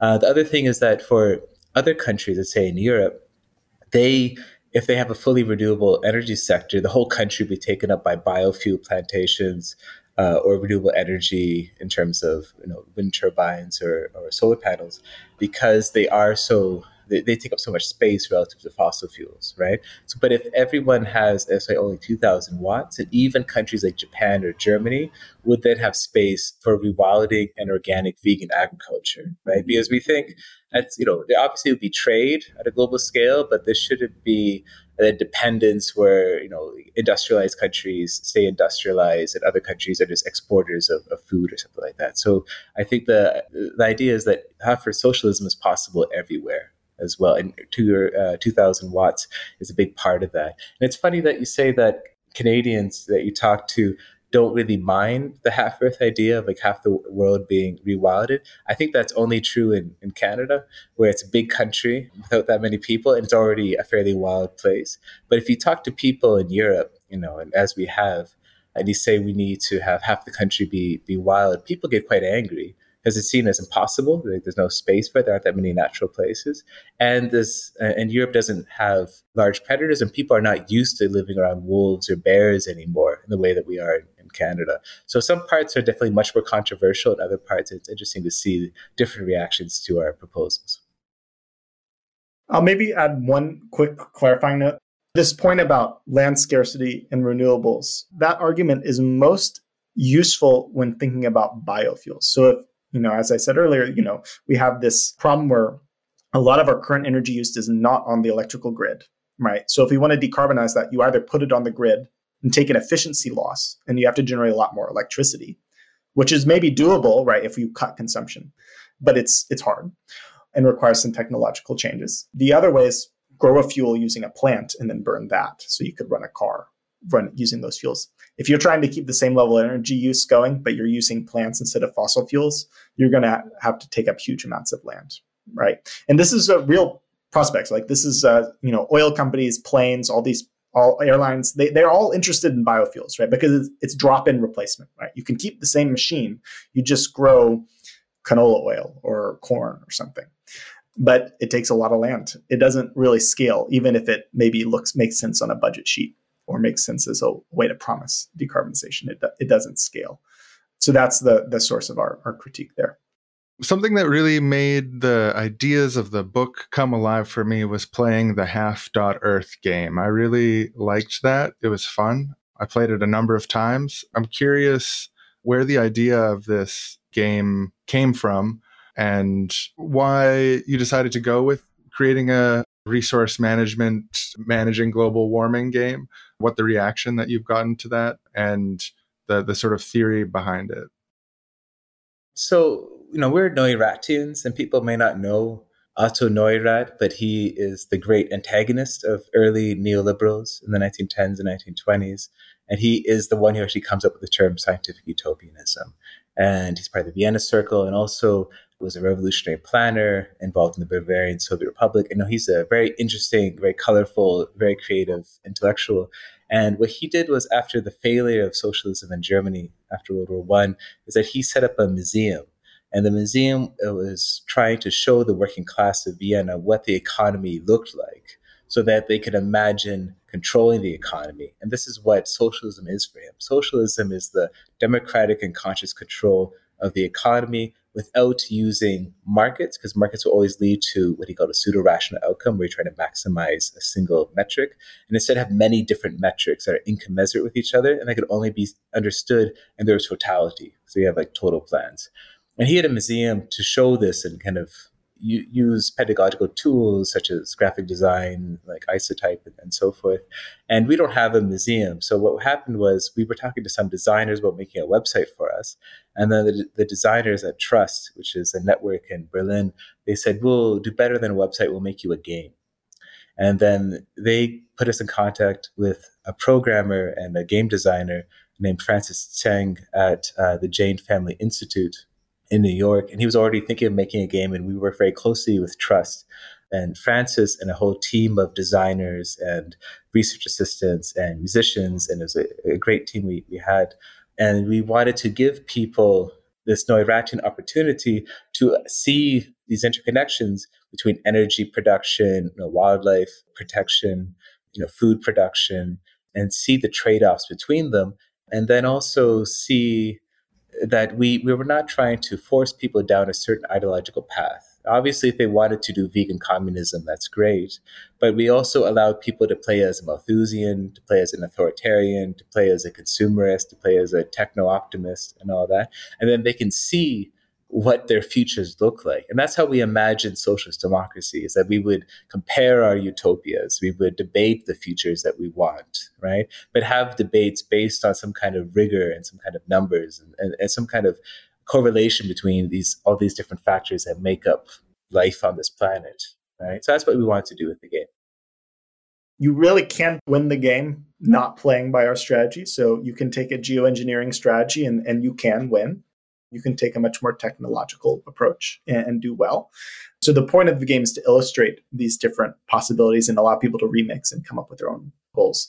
One of our original goals of the game is to really stress democracy by making it a massive multiplayer game where everyone would take on a certain region of the world and you'd have to negotiate together to come up with plans, which would be kind of more like how things might really work. It would be a little bit messier. We talk a little bit about how this might work in the book, and it would have been very fun, right? Like to have, the Canadian player trying to argue with the players in other areas about like how much, Canada should reduce its energy consumption, all these things, these negotiations that might go on.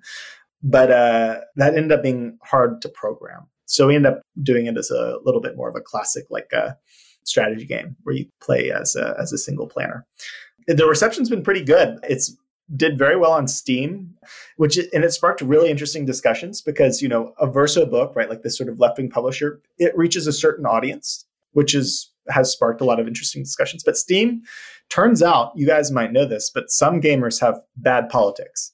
And it's reached a lot more people than our book has. And it sparked really amazing discussions on forums on Steam and online. Like people are in the comments talking about socialism and what it means, and is it possible, and is this idea represented well, or having real discussions. And that's sort of the whole point.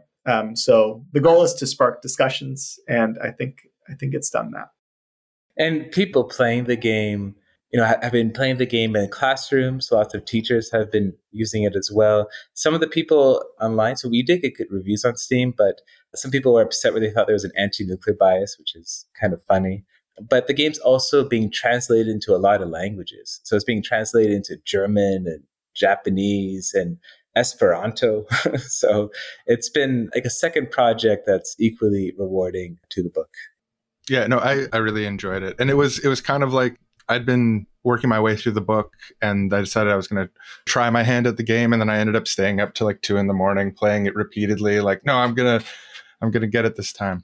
How did you play it? What was the strategy? Well, my first strategy was sort of like an acceleration degrowth hybrid. I can't remember the details, but it was like a kitchen sink approach. I was just like, yes to all. Like, this seems like it might help. Yes. Yeah. Cap and trade on babies. Let's see what happens. I made the authoritarian angry first, I think in pretty much every version I played. But yeah, I eventually was able to win a couple times. And then but it was like, it really is stimulating in a way. I don't know. It enriched my experience of reading the book as well, I think. Like, if it is at all possible, I would love to see this just be scaled up and made into a bigger, deeper game, throw the budget of the gaming industry at this sort of stuff. I would play a Paradox interactive version of this game that, has thousands of hours of gameplay and variations and all the different technologies and debating the global context and stuff. It's, as a pedagogical tool, I feel like there's more stones to be turned in that field. Like I could imagine playing a game like this a lot. Like I like Civilization and stuff like that. So having a version of it that's like really oriented in like science and ecological politics. And yeah, like I said, like I stayed up late playing it one night, just one more game, just like Civ. It's not easy. Yeah, no, it's a tough game. Yeah. There's also a Canadian connection where our musical composer, Prince Shima, is based in Vancouver Island, actually. And that's an original soundtrack. And then Francis, he actually put a climate model like built into the game. Like we made it on a shoestring budget, but I think it's people did some awesome stuff. It was quite fun. But we would also like to make, if any game designers want to contact us, that's great. We're actually talking to a board game designer to maybe make some kind of socialist board game. So, and it's also funny where our book has been dismissed by a lot of lefties, unfortunately. We got called Pol Pot in the Left Review, which wasn't very nice. But the reaction has been very good amongst actually socialists in the global south. Like the book's being translated to Thai, for instance. Like Latin American socialists have been very keen on the book as well. And then art people really like it for some reason. And Drew and I are Philistines in some ways, but we constantly get invited to art institutes to talk about the book. So hopefully we can do some kind of Neuratian museum thing at one point. I'm kind of on this trajectory of like going from the fully automated to the degrowth realm and stuff. So it's like the right book at the right time for me also. Like obviously with anything of scale, like there's little ideas you have or disagreements, but the scale of thought provoking that this book is ecologically, it's at the top level for me. There's few books that I've read that have been this challenging, but also engaging in an optimism creating kind of way. I really like the book, but I really liked the game, and like the two connected and they deepened my appreciation of either side of it. I recommend it. I recommend going to Half.Earth and trying to play the game. I bet you can't play just one round. Well, you're being too kind. You're going to make us cry. It's very nice. Thanks so much for engaging with the project at this level. It's much appreciated. Again, because we have gotten some bad criticism. It's always rewarding to hear people who like what we're doing, because it's a weird, zany project, to be sure. Yeah, we consider ourselves weird and zany too, so it helps. And this reminds me of, now that I've buttered you up, there was one thing that there was a quote in the book: "There's no escape between the trade-offs between luxury and environmental stability." And I'd like to push on this. I think it's true in a basic sense.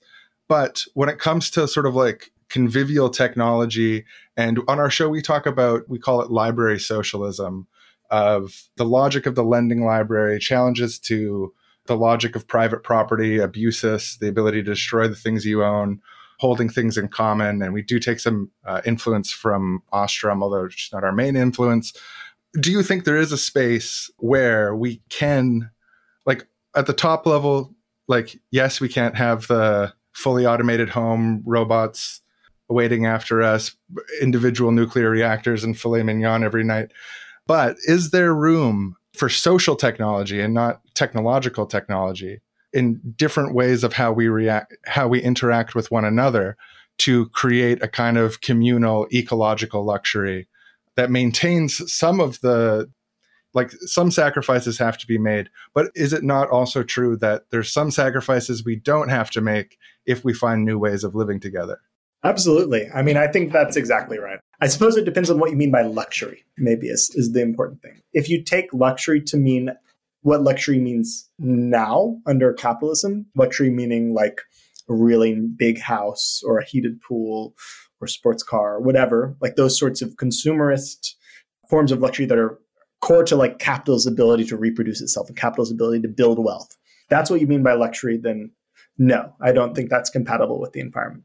If by luxury you mean this sort of communal luxury or these ideas of, social provisions or ways of living together and sharing that are quite luxurious, I'd say absolutely. Luxury can be a politically contested term if you think that term is worth fighting around. I think one of the reasons why we don't use the term in the book is that we wanted to highlight real conflicts that we thought were kind of elided, like the fact that if you cut resource use, it actually is hard, like it actually is challenging, like it creates challenges. We didn't want to elide that by just being like, well, we can just have communal luxury instead.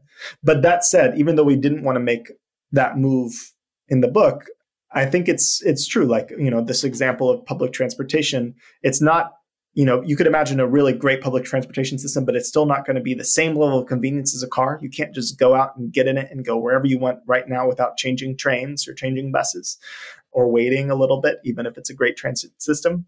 But public transit is so great because, you can go have a drink with friends, you can read, you don't have to spend a lot of resources and money on these things. Like it is a form of luxury. Libraries are a form of luxury. All these things, these provisions in common, sharing these machines rather than having one in every home. These are all great possibilities. I think, we don't draw very much on the degrowth literature, and that's because sometimes they can be a little vague in terms of like, what is a degrowth society like, and what is actually being degrown, or whatever verb you would use for that. And then I think it also has this last chapter where it talks about the good life. It says, you don't need very much to be happy. And we agree with all of that. But again, as Drew's saying, we also want to stress that this is going to be difficult and it's going to create conflict. And that's part of politics. And we should not shy from that. Like, our enemies are ruthless and they have a vision of the world that they want to create. And as long as we do not believe in something and are willing to fight for it, we're going to keep on losing. And we're in a very severe crisis, so it's not surprising that there's going to be some trade-offs. But that being said, like, I don't think my life is any worse having given up meat, right? I mean, it's not like my quality of life has gone down in any meaningful way. If anything, it has gone up, right? Even though I'm using fewer resources. Or, a hobby of mine is bird watching. It's a pretty low impact hobby. It's not like heli skiing or something like that, but I think it has its own beauty to it as well. So it's also, as you're saying, it's about, and as we quote in the book, it's about educating a new kind of desire, right? And that's what socialism should be. Socialism should not be the realization of the promise of capitalism, where everyone lives as a rich man, right? I mean, socialism is about creating a very different society and about the flourishing of all the aspects and all the facets of human personality that are now being muffled by our very stupid society that we live in, right? And that we should be developing those projects and those visions of the future. So you're completely right about communal luxury. And we need to be talking about more about this stuff, and also not be afraid of it, right? And when people say that we're austere or draconian, I mean, we're like, no, this is the good life, actually. Awesome. Well, yeah, this was a great conversation. Thanks so much for coming on the show, and great book. Everyone go to half.earth right now. Play the game a few times and then check out the book. Great. Thanks, guys. Thank you. Yeah, thank you. Hello, everybody, and welcome back to another episode of Possibility Watch, the only interview show that interviews people from various contingent futures to see the different branching paths humanity has the potential to take. So today we have actually two very special interviews from two very different potential futures branching off from today. First potential future, that's Earth 37912. Do we have you here on the line? Hello, yes, it's me. Hey, how's it going? Hi there, great. Thanks so much for coming on the show. This is so cool. Yeah. I've always wanted to talk back to the past. Yeah, and I mean, I regularly talk to various contingent futures. That is neat. And I guess the big burning question that everyone is asking is, how is your future? Is it one that we want to avoid or one that we want to head towards? It's great. No, we love the future, the present, well, that's what we call it. I'd say run as fast as you can towards this beautiful future because everyone's so taken care of. And yeah, there was a few, obviously, since the avian flu pandemic that killed. And I should clarify for anyone, your future is one where we just kind of went along business as usual, sort of standard capitalist two-party democracy, not really addressing problems until they became a crisis too big to ignore in the immediate moment, of status quo. We just kept doing that ongoing. Yeah, I mean, we were... You're saying there was a avian flu pandemic? Oh, yeah, it was horrible. Oh, it sounds bad. Hundreds of millions dead. But things have turned around since then? Yeah, we're bouncing back. I mean, what future doesn't have pandemics? Well, I have seen a few, to be fair, but... Oh, yeah, I guess you have seen other futures. Yeah, a lot. Yeah, because we really think this... Our kind of logic is that this is the best way it could go, like best of all possible worlds. Oh, that's like a truism in your society? No, yeah, you should find old episodes of Possibility Watch, since I am in your past. Right. There's lots of episodes of us interviewing different futures, so you should check some of those out, because, yeah, it's not all of them, but yeah. That's great. If I can find it, I would. Unfortunately, our local library was ripped down by a fire hurricane in El Nino season. Well, we'll see. Maybe we can find some place to bury some tapes deep beneath the earth that won't be dug up until your time. Oh, that would be awesome. Yeah, so what can I say about our future? Well, our sky's white. We bleached our sky white with sulfur to keep out the solar radiation. Our parts per million of carbon dioxide is at 650 and counting. Whoopsie. But we're going to be starting to turn that around soon. And as long as we keep pumping sulfur, which only causes a little bit of asthma and blocks out solar radiation from solar panels, and we've been keeping it in. We've got our temperature's a little cooler than yours back in 2023 because we have kept the ratio right of sulfur to carbon dioxide. So it's kind of a perfect temperature. Like today's a nice day. The sky's white, which is I always liked blue skies, if I'm being honest. I never experienced them. I grew up in this world. Right, yeah. They're pretty. Some people say that we've given up on atmospheric carbon, reducing it, but I'm optimistic. I think actually any day now, right around the corner, we're going to be able to start sucking that out. There's been famines. That was no good, but we got through it just fine. Yikes. So not every universe has those? Famines? No. You're blowing my mind. I thought I was supposed to be teaching you about the future. Instead, you're teaching me about alternative... You're teaching me about your future, but right. Yeah. You're teaching me about the contingency of the place, the time and space that I live, which I assume to be inevitable. Yeah, the way you started, I thought you were going to start describing a sort of utopian society, like everything had become perfect. Well, I thought yeah, no, just things are going pretty well, I thought. We've got a lot of different television shows. Oh, yeah, anything good on? No, it's mostly crap, but... damn. I can get new shirts and pants whenever I want. Oh, yeah, and cost cheap? It's going up all the time. And how is cost of living in general? Are you and the other masses able to afford what you need? It's tough. Easily, it's expensive. Or? I mean, there used to be this conspiracy theory going around. They're going to take away our meat from us. And that day finally came. Now it costs $10,000 for a burger. And I'm paid $0.1 per hour. Oh, yeah, so that's a lot of hours per one burger. Yeah, it's a lot of hours for me, but... So that's something like only the top 0.1% can afford, something like that? That's right, yeah, and they eat it for every meal. Right. What do you eat? Thin gruel. Thin gruel, not even medium gruel? Well, we used to have medium gruel. On the show, we sometimes like to take the thickness of gruel as a sort of bank shot for how bad a dystopia is. It's one of our dystopia scales. Right. Interesting how some different universes are. I guess everyone's utopia is another person's dystopia. So I'm sure a lot of most of the universes you talk to also have elements that they appreciate, but that might seem alienating or strange to other people. Because I mean, some of them just seem straightforwardly good. It's people being like, "Oh, we go to the beach all day," and I mean, not everyone. Obviously, there's a limited amount of beach, but we're allowed to do our beaches are protected by armed guards. Work and because there's so much irradiated material in the ocean. Strontium. Yeah. And trust me, I got enough of that stuff in my bones already. I bet you do. But that's all the time we have for you. Thank you so much for letting us know what your future is like. Well, thank you for this has been a weird little twist for me because I thought I was on a utopia segment.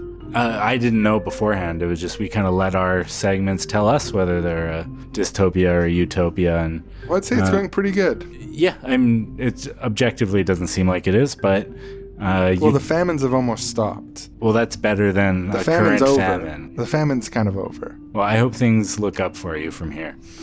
Thank you. Bye. Moving on to Earth 793, another future. We tried to find a future that was very different from the future that we just met with. And are you there on the line? We got you. Yeah. Earth? Hey, how's it going? Great. Yeah, we just talked to this major dystopia. It was kind of a bummer. He seemed in denial about it, but I don't want to put that on you. That almost makes it sadder. Yeah, it does. But I'm hoping this isn't a double dystopia. How are things for you in your future? I mean, it's tough. I mean, it's fine. There's challenges, but I mean, every society has its challenges. The thing that's really been bothering me lately is we have this energy budget. They set the energy budget too low. We got a global energy budget for every citizen. You kind of spend your energy almost like you choose what to in order to protect the planet. Electricity rationing is what you're saying, kind of. Yeah, it's challenging in some ways, but honestly, actually, I know a lot of people who don't even use it up, so they end up donating the extra. So is it just a very generous, like you produce a ton of energy in your society, or is it that you found ways to live that are less energy intensive, that people don't use it up? That's it. And actually, to be fair, the energy budget has mostly increased over time as we've brought more things online. But we got a growing population, and so. But I mean, that's good. Growing population. No pandemics or famines or. No, we didn't. There's been scares, but we've mostly kept the pandemic stuff under control for a while. I actually only learned about what pandemics were recently. We're an egalitarian society. There's no enormous gap between the rich and the poor, which is nice. Oh, yeah, that is pretty good. And do people generally have enough of what they need? You mentioned energy budgets, but anything lacking? Always more than enough, more than what you need, but you can barely travel around the world. Right. So no jet plane wherever you need to go whenever you need it kind of thing? Yeah, and I usually, I'll stack up my vacation days to all one part of the year, so I can get kind of like a third of the year off at once. A whole third of the year. And that way really I can good. use, well, it's not the best. It's one of our measures of a utopian society is what percentage of a year do you get off? And Really? 1/3 of a year is actually, it's really high. Really, It's not the highest I've ever seen, but it's I'll really tell high. you, it's not the highest, that's for sure. If it was, I'd put a gun in my mouth. There's no hope for our multiverse. Well, just for comparison, in the past, your past, my current time, it depends on country, but it's somewhere between 0 to 6 or 7 weeks, generally, vacation time around the world, like what a country would mandate for people. So that's far less than 3 months, yeah. Yeah, please don't tell people who live here that, because everyone's pissed off about, like, they're saying with only a third of a year, there's no time to live your life. Right. Oh, well, I mean, fight the good fight, get it to a half a year. That's what I say. Yeah, we've got half Earth socialism. We should have half life socialism. Oh, yeah, so you have half Earth social. You've rewilded half the Earth? Yeah, actually, we're up to 62% and increasing. So And the way barely that affects me, honestly, but it's fine. the way that you got there, was that by kind of just letting things progress as they were and hoping the people in powerful institutions would do what's right, or was there a sort of fundamental reorganization of the status quo into something different? Yeah, there was a rupture. There was a cataclysmic kind of rupture, I guess. It was mostly, what do they call it? The times of change. The times of change. So there was kind of this big consensus. A consensus that formed in lots of places around the earth, kind of a bottom-up challenge to institutions of power that I guess they had enough social power that they were able to make demands of systems of power, but there was enough consensus that people in institutions largely, not entirely, believed in transitioning towards a society that would be ecological, democratic in nature, and made different plans, and there was some resistance to it, and there were some skirmishes, even scattered violence in some cases, with some private armies trying to, the phrase we'd use is keep the world from turning. We just sort of, like a revolution, right? A revolution is like a circle turning, rotating. So it wasn't as much about like, rah, we all rise up or something like that, but that kind of happened in practice. And there was admittedly some conflict, some people who benefited from the old system, not ultimately, obviously, because this revolution was intended to be for the good of everyone, and I think it was, but they in the short term, yeah, had sort of a wool on their eyes, right? And maybe put the goggles on the outside of the wool. I can't be sure, or had the wrong kind of goggles. Right. I'm really glad that those metaphors have survived. The wool goggles, X-ray goggles metaphors. It's our most common metaphor. That's great. Well, yeah, I got to say, your society's sounding pretty utopian. When you started at the beginning, you were like, oh, it's pretty good. It's not that great. I was kind of worried I was dealing with another dystopia, but yeah, no, I'd say on the scale of things, this is it's up there. It's utopian. Yeah, I'm kind of sorry to hear that for other people in other universes, because it's where I live, it feels almost like there's ups and downs, challenges, and so on, despite that. No, yeah, most utopias have that. Still challenges, but sort of the middle part of the ups and downs, the middle level of that is higher than what many alive today currently could imagine, honestly. So you talk to a lot of different universes, eh? Like, yeah. Is there any where they engage in large-scale cannibalism and treat it like it's normal and get like really mad if people say that cannibalism is wrong? Or what a fascinating, specific question. Yeah, it's just something I thought of. Yeah, and the answer to that is definitely yes. Yeah, interesting. Do you think people's imagination comes from knowledge of other universes, or is that just a coincidence? Because that kind of came to me in a dream. Like all imagination is a sort of latent knowledge of different possibilities? Or? Yeah, maybe. I don't know. Yeah, I don't know. I don't know if it works like that. We have a special machine that allows us to cross multiverse barriers. Oh, cool. But does that still exist in the futures that you look at? Some it does and some it doesn't. It's actually owned by my parent company, and they're kind of an evil corporation. Right. Evil parents? Your evil parents own a corporation? No. The parent corporation of the company that owns us owns the patent for this machine. So parent's like a metaphor. Oh, right, yeah. If you don't have corporations in the future, yeah, they would call like a company that owns another company the parent corporation sometimes. That's neat. Well, I gotta let you go. Yeah, no, we are running out of time. Because we're having a big party with all my friends are going to be there. So I gotta go. Well, that sounds great. Yeah, it's fine. It's normal. Say hi to them from me and enjoy your night. Thank you. Well, have a good one. Well, there you have it, folks. Various contingent futures from the branching possibilities that humanity faces. What will we choose? Will we choose to proactively address climate concerns with realistic solutions that bring our carbon footprint down to where it needs to be? Or will we continue on the course we're currently going until it crashes and we have to blot out the sun? I guess only our decisions from this point on will decide that. Thank you so much for listening, and until next time, watch out for all the possibilities.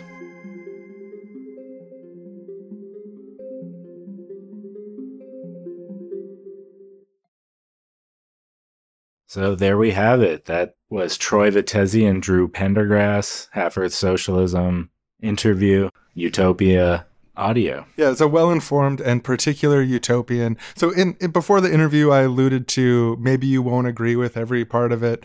And the reason for that, okay, I was talking about the veganism stuff.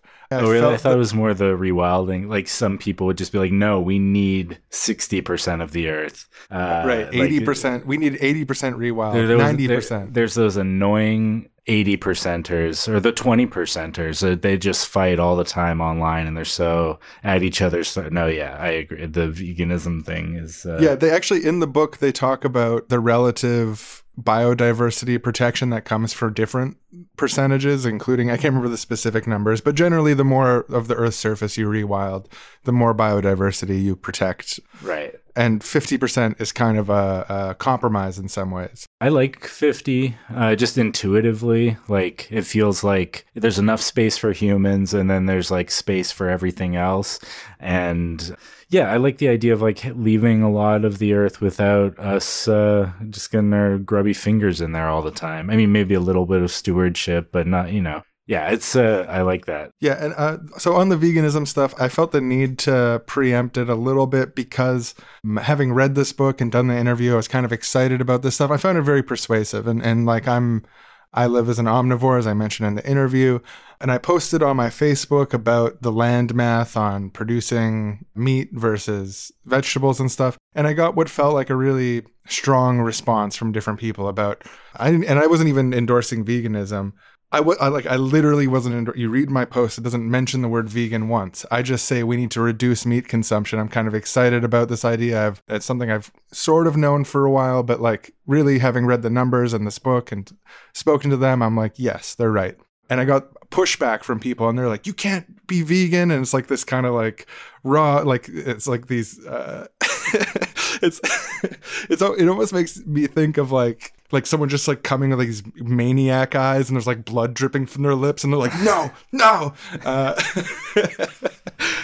So yeah, I got a strong pushback on that when I posted about it in very soft terms. And I was not even saying that we need to make everyone vegan. We got a pushback. So my challenge is, if you disagree, I would love to hear alternative plans. We'd like the utopian world is open to describe alternatives where the use of animal products can be part of a balanced whole. And I encourage that, and I would love to read that.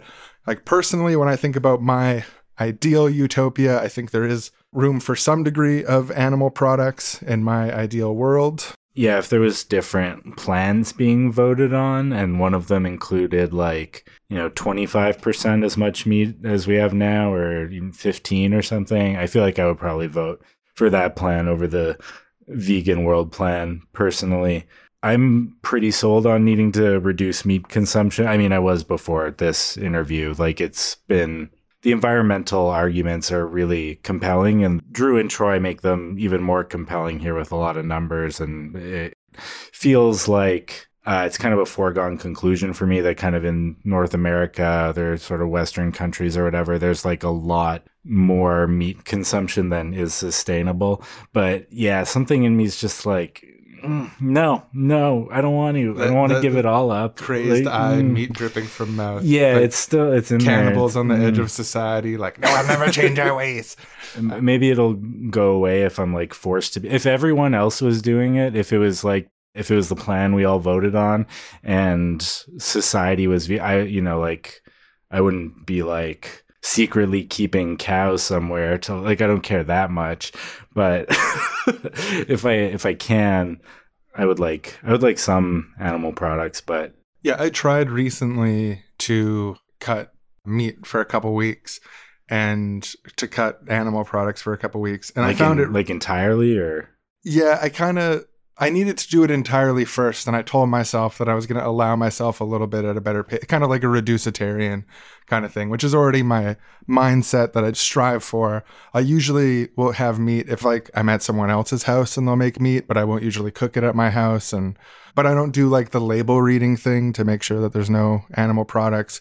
Occasionally get milk, although I'm not wild about milk. Cheese is a different story. I'm a big milk fan, and eggs. Cheese is good. Honestly, of the three, I would give up cheese before milk or eggs, but if you were curious. Right. No, I'd give up milk of those three. But I found it really challenging, and part of the reason it's really challenging is because you're just surrounded by all these neon signs that are like meat everywhere you go, and like you go to the store and you need to like do this little like put on your half moon spectacles and read the details of the label for animal products and stuff like that. And I think those are really some of the biggest barriers to people taking on vegetarianism. Yeah. No, me too. If it was as hard to find meat food in society as it currently is to find vegan food, like you have to ask for special options, or like there's a few places that have meat dishes, but most don't, or, if it was that, like I would probably just not eat anywhere near as much meat. But our society is currently like really like set up to sort of push meat on people and subsidize it and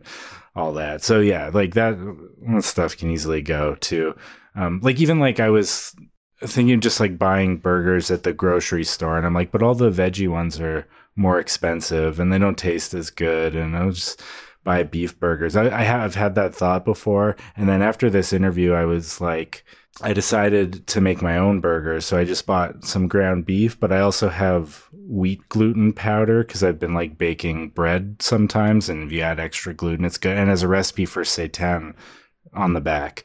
So I was like, oh, I could make like partial veggie, partial meat burgers, which is like appeals to me. And I looked online, I was like, does anyone make those?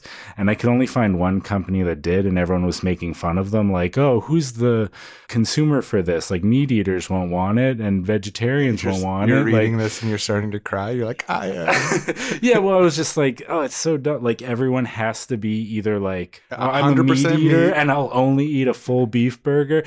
Like if it was like half and half, I feel like it would be good. And the ones I made myself were good. It's interesting if you go without eating meat for a while, and I've done this before, when you don't eat meat for a while and then you return to meat, it starts having like this weird rotten taste to it. And like I've read other vegetarians talking about this, is like once your palate starts adjusting to the non-meat eating thing, there's like this corpse-like quality that returns to meat.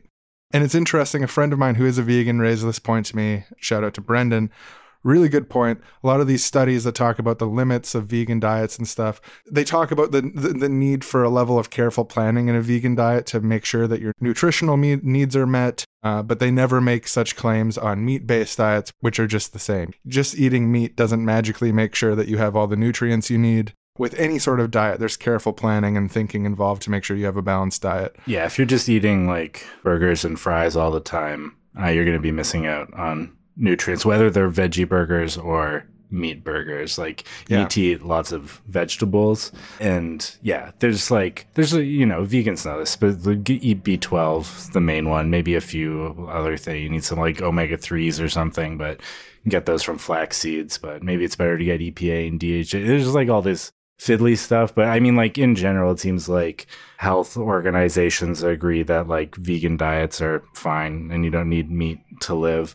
I think when I think about my utopia, like where I would vote on the multi-plan spectrum when it comes to this stuff, is to preserve certain animal products in limited quantities, have a generally vegan vegetarian diet, but animal-based supplements as part of a balanced diet. Like Yeah, you mentioned omega-3s and stuff.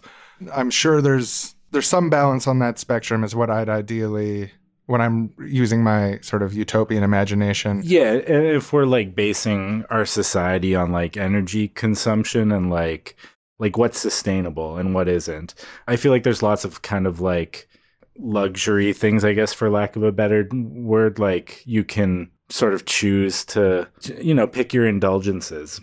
Maybe some people want to eat more meat, some people want to travel more, some people, you know, like you can kind of like, some people want to leave on their LCD screen longer and play more Fortnite. Yeah. But okay, so yeah, to our vegan and vegetarian audience members, we're on the ropes, keep pushing. And actually the issue of like the challenge of have a vegan diet being like Half Moon spectacle, label reading, and walking around a world where there's all these neon signs flashing chicken, beef, and you're like, one of the big solutions that I've thought about is the concept of institutional veganism. So I think individual consumer choices are inadequate.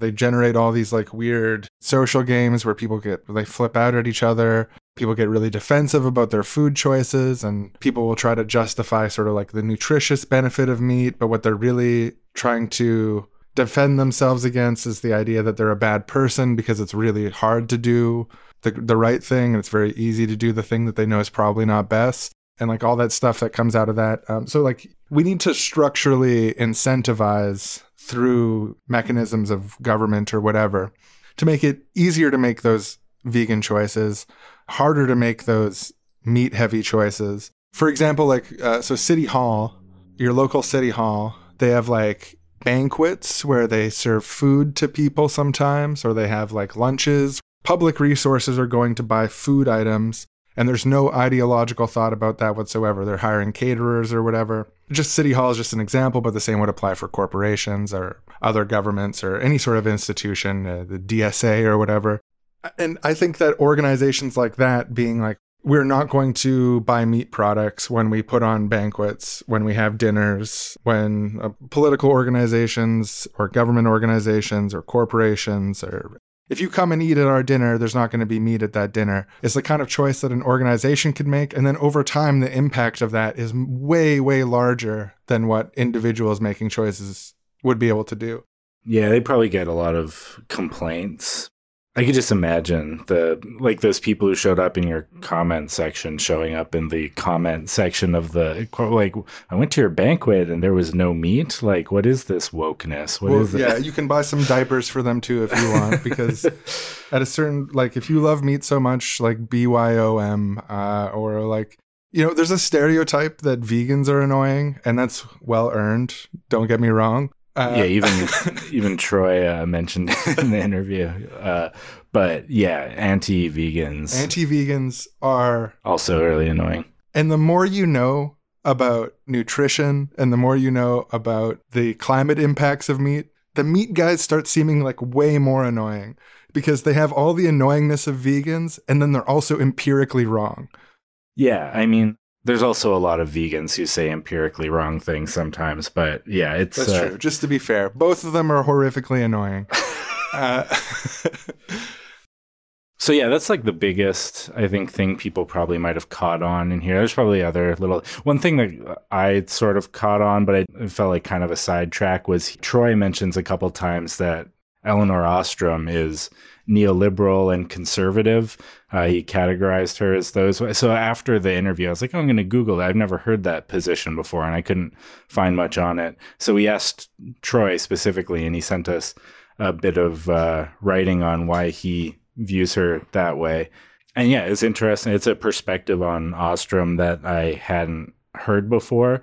And I don't want to like claim this is his basic argument. This is what I took away from briefly reading the thing he sent us, is that her focus on decentralization and on the non-necessity of having top-down planning in commons management is something that like neoliberal people have really been able to latch onto to justify their own sort of like market decentralization, like, oh, the market can plan things and we don't need we don't need one big plan that we're all following or anything. We can just like work it all out individually amongst ourselves, and we don't even need a government. Like this kind of like hyper neoliberal market ideology has benefited a lot from her work. It was kind of what I think the argument of the thing he sent was. Yeah, I thought the most damning part of it that I read is that she had advised someone at some point to focus on climate solutions that weren't planned. Yeah, weren't like government impositions, but were more... Yeah, polycentric stuff like carpooling and stuff. I don't have the full context on it, but it does seem bad. And I would imagine he alluded to writing more about this in the future. So if you're interested in the left-wing critique of Ostrom, stay tuned to Troy Vettese's work, because it's interesting whether or not you're inclined to agree. Yeah, I think there might also be some shades of like, we're a bit more anarchist leaning. I think there may be a bit more sort of...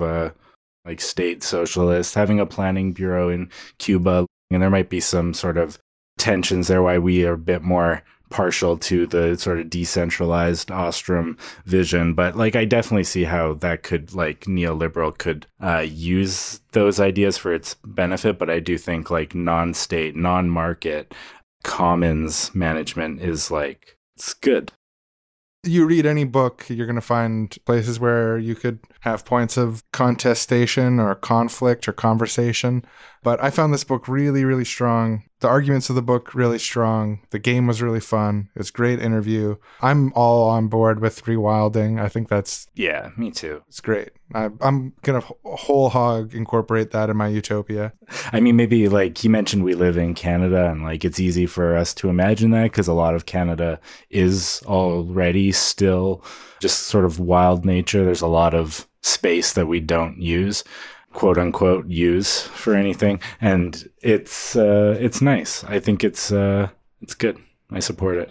So to wrap this up, there are two things that I want to bring up. One thing comes directly from the book. They point out that when it comes to something like solar panels, when it comes to like renewable energy sources, it's not enough to scale up the amount of solar panels. You also need to scale down the amount of fossil fuels. And we can't assume that one is going to displace one another. We can already see this happening in the energy sector, where an increase in more renewables is not correlating with a decrease in other sources of energy. So therefore, decreasing those sources of energy is a political decision that needs to be made and argued for in politics. Yeah. So it's not enough to expand energy into more ecological sources. Energy must also be contracted in the less ecological sources. And the same applies for vat-grown artificial meats and stuff that in the future, things that people are hoping for. When it comes to animal agriculture, it's not enough to have a larger vegan food industry. We also must contract animal agriculture. And the vast majority of animal agriculture is like factory farms that are worse than your wildest dreams. The idea like, oh, of course I'm against factory farms, but I prefer other sources of meat and so on. That's great. Everyone basically agrees with that. But if you look empirically at where the meat comes from, it's factory farms, like 99 times out of 100 or whatever. No, yeah. Entailed in actually being against factory farms to being like okay with them disappearing is like eating less meat. Like the reason that factory farms exist is because you can produce a whole lot of meat in like, I don't want to say a small landmass because we use a ton of landmass to produce it, but like... Yeah, especially with like the crops, the feed stock. But we can't make as much meat if we don't use factory farms, and we need to use less land. Yeah, and so that was a big idea in the book that clicked with me in a new way, and it's maybe I knew it on some level, but now it's like integrated is just this idea that it's not enough to grow the good things. We must also politically decide to shrink the bad things. And that's not going to make everyone cheer. It's not going to make everyone happy all the time. But sometimes there are necessary things. There are hard pills to swallow about reality that we need to work through. And that's one of them. And the other thing I wanted to bring up, I was talking to a relative of mine recently, and he was kind of going on his pro-meat, bacon man kind of stuff. And I said to him, I think this might be an effective argument for some people. It's an effective argument for me. We can't, when it comes to the ecological crisis, we just can't go the way that we're going without having some sort of horrific system shock down the line. So if you remember what it was like at the beginning of coronavirus, where like people who are really online kind of knew about coronavirus about 7 days before politicians started talking about it. And there's this kind of buzz, like something horrible is happening. And like people are starting to stay home early and stuff and like that kind of shit. That experience, I think, is going to happen to us again in our lifetime when it comes to climate, where there's going to be, crop collapses. There's going to be some horrible thing. It's going to become clear something horrible is happening. And we're going to be kind of aware of it slightly before the politicians talk about it. And basically, my argument to him was this. Either we have to make real steps to slow what we're doing and change what we're doing and transition to a society that's sustainable, which will involve making some sacrifices, and that might be a higher cost of gasoline, that might be eating less meat, or we can encounter that hard reality, we can hit it like a wall, we can have a week of whispers about the horrible thing that's happening, and then have our lives change forever like did with coronavirus.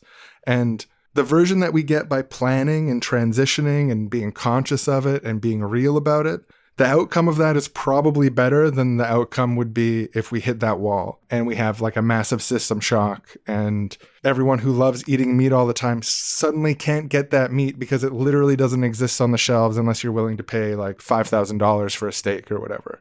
So yeah, like maybe there's like a reverse luxury argument too that can make these pills a little bit easier to swallow. Either we plan to land the plane and we work through all these structural challenges that come from working our way down from the climate crisis, or we hit that brutal wall and we experience all of the kind of austerity and limitations and whatever that we would otherwise, but to a heightened degree in an unpredictable way. But because the person I brought this up to actually was kind of convinced by it. Like the coronavirus metaphor helped to think about like how sometimes like a metaphorical asteroid comes and hits your way of life. And I was like, this is what people have been saying for a long time. And luckily, this person does acknowledge that climate change is real and so on. So, because I think that two doors argument is kind of core to this book. We can use the door of planning, transition, rewilding, and yes, there'll be sacrifices along the way. But to not take that door, to just keep doing what we're doing, it might end up looking way, way worse in the end anyways. Yeah, I agree. So yeah, as always, hit that like button and subscribe, folks. This has been the Seriously Wrong podcast. Thanks for listening, for your time and attention. Hit us up in that comment section. Let us know what you think. Check out the book and Half.Earth. I'd love to hear your thoughts on Half.Earth. I enjoyed the book, but the Half.Earth game was like a really unique experience, and it helps you think in a different way on a different level when you actually play with these variables and see it happen in real time. Also, if you're here at the very, very end of the episode with us, probably a good sign that you might want to head over to our Patreon, get a whole bunch more episodes, bonus episodes. We just did a bonus series on Jordan Peterson. Got some other things in the works like that. We are your humble hosts. This is Seriously Wrong, and adios. We love you in an appropriate parasocial way. Yeah. You're seriously wrong. You're seriously wrong. You're seriously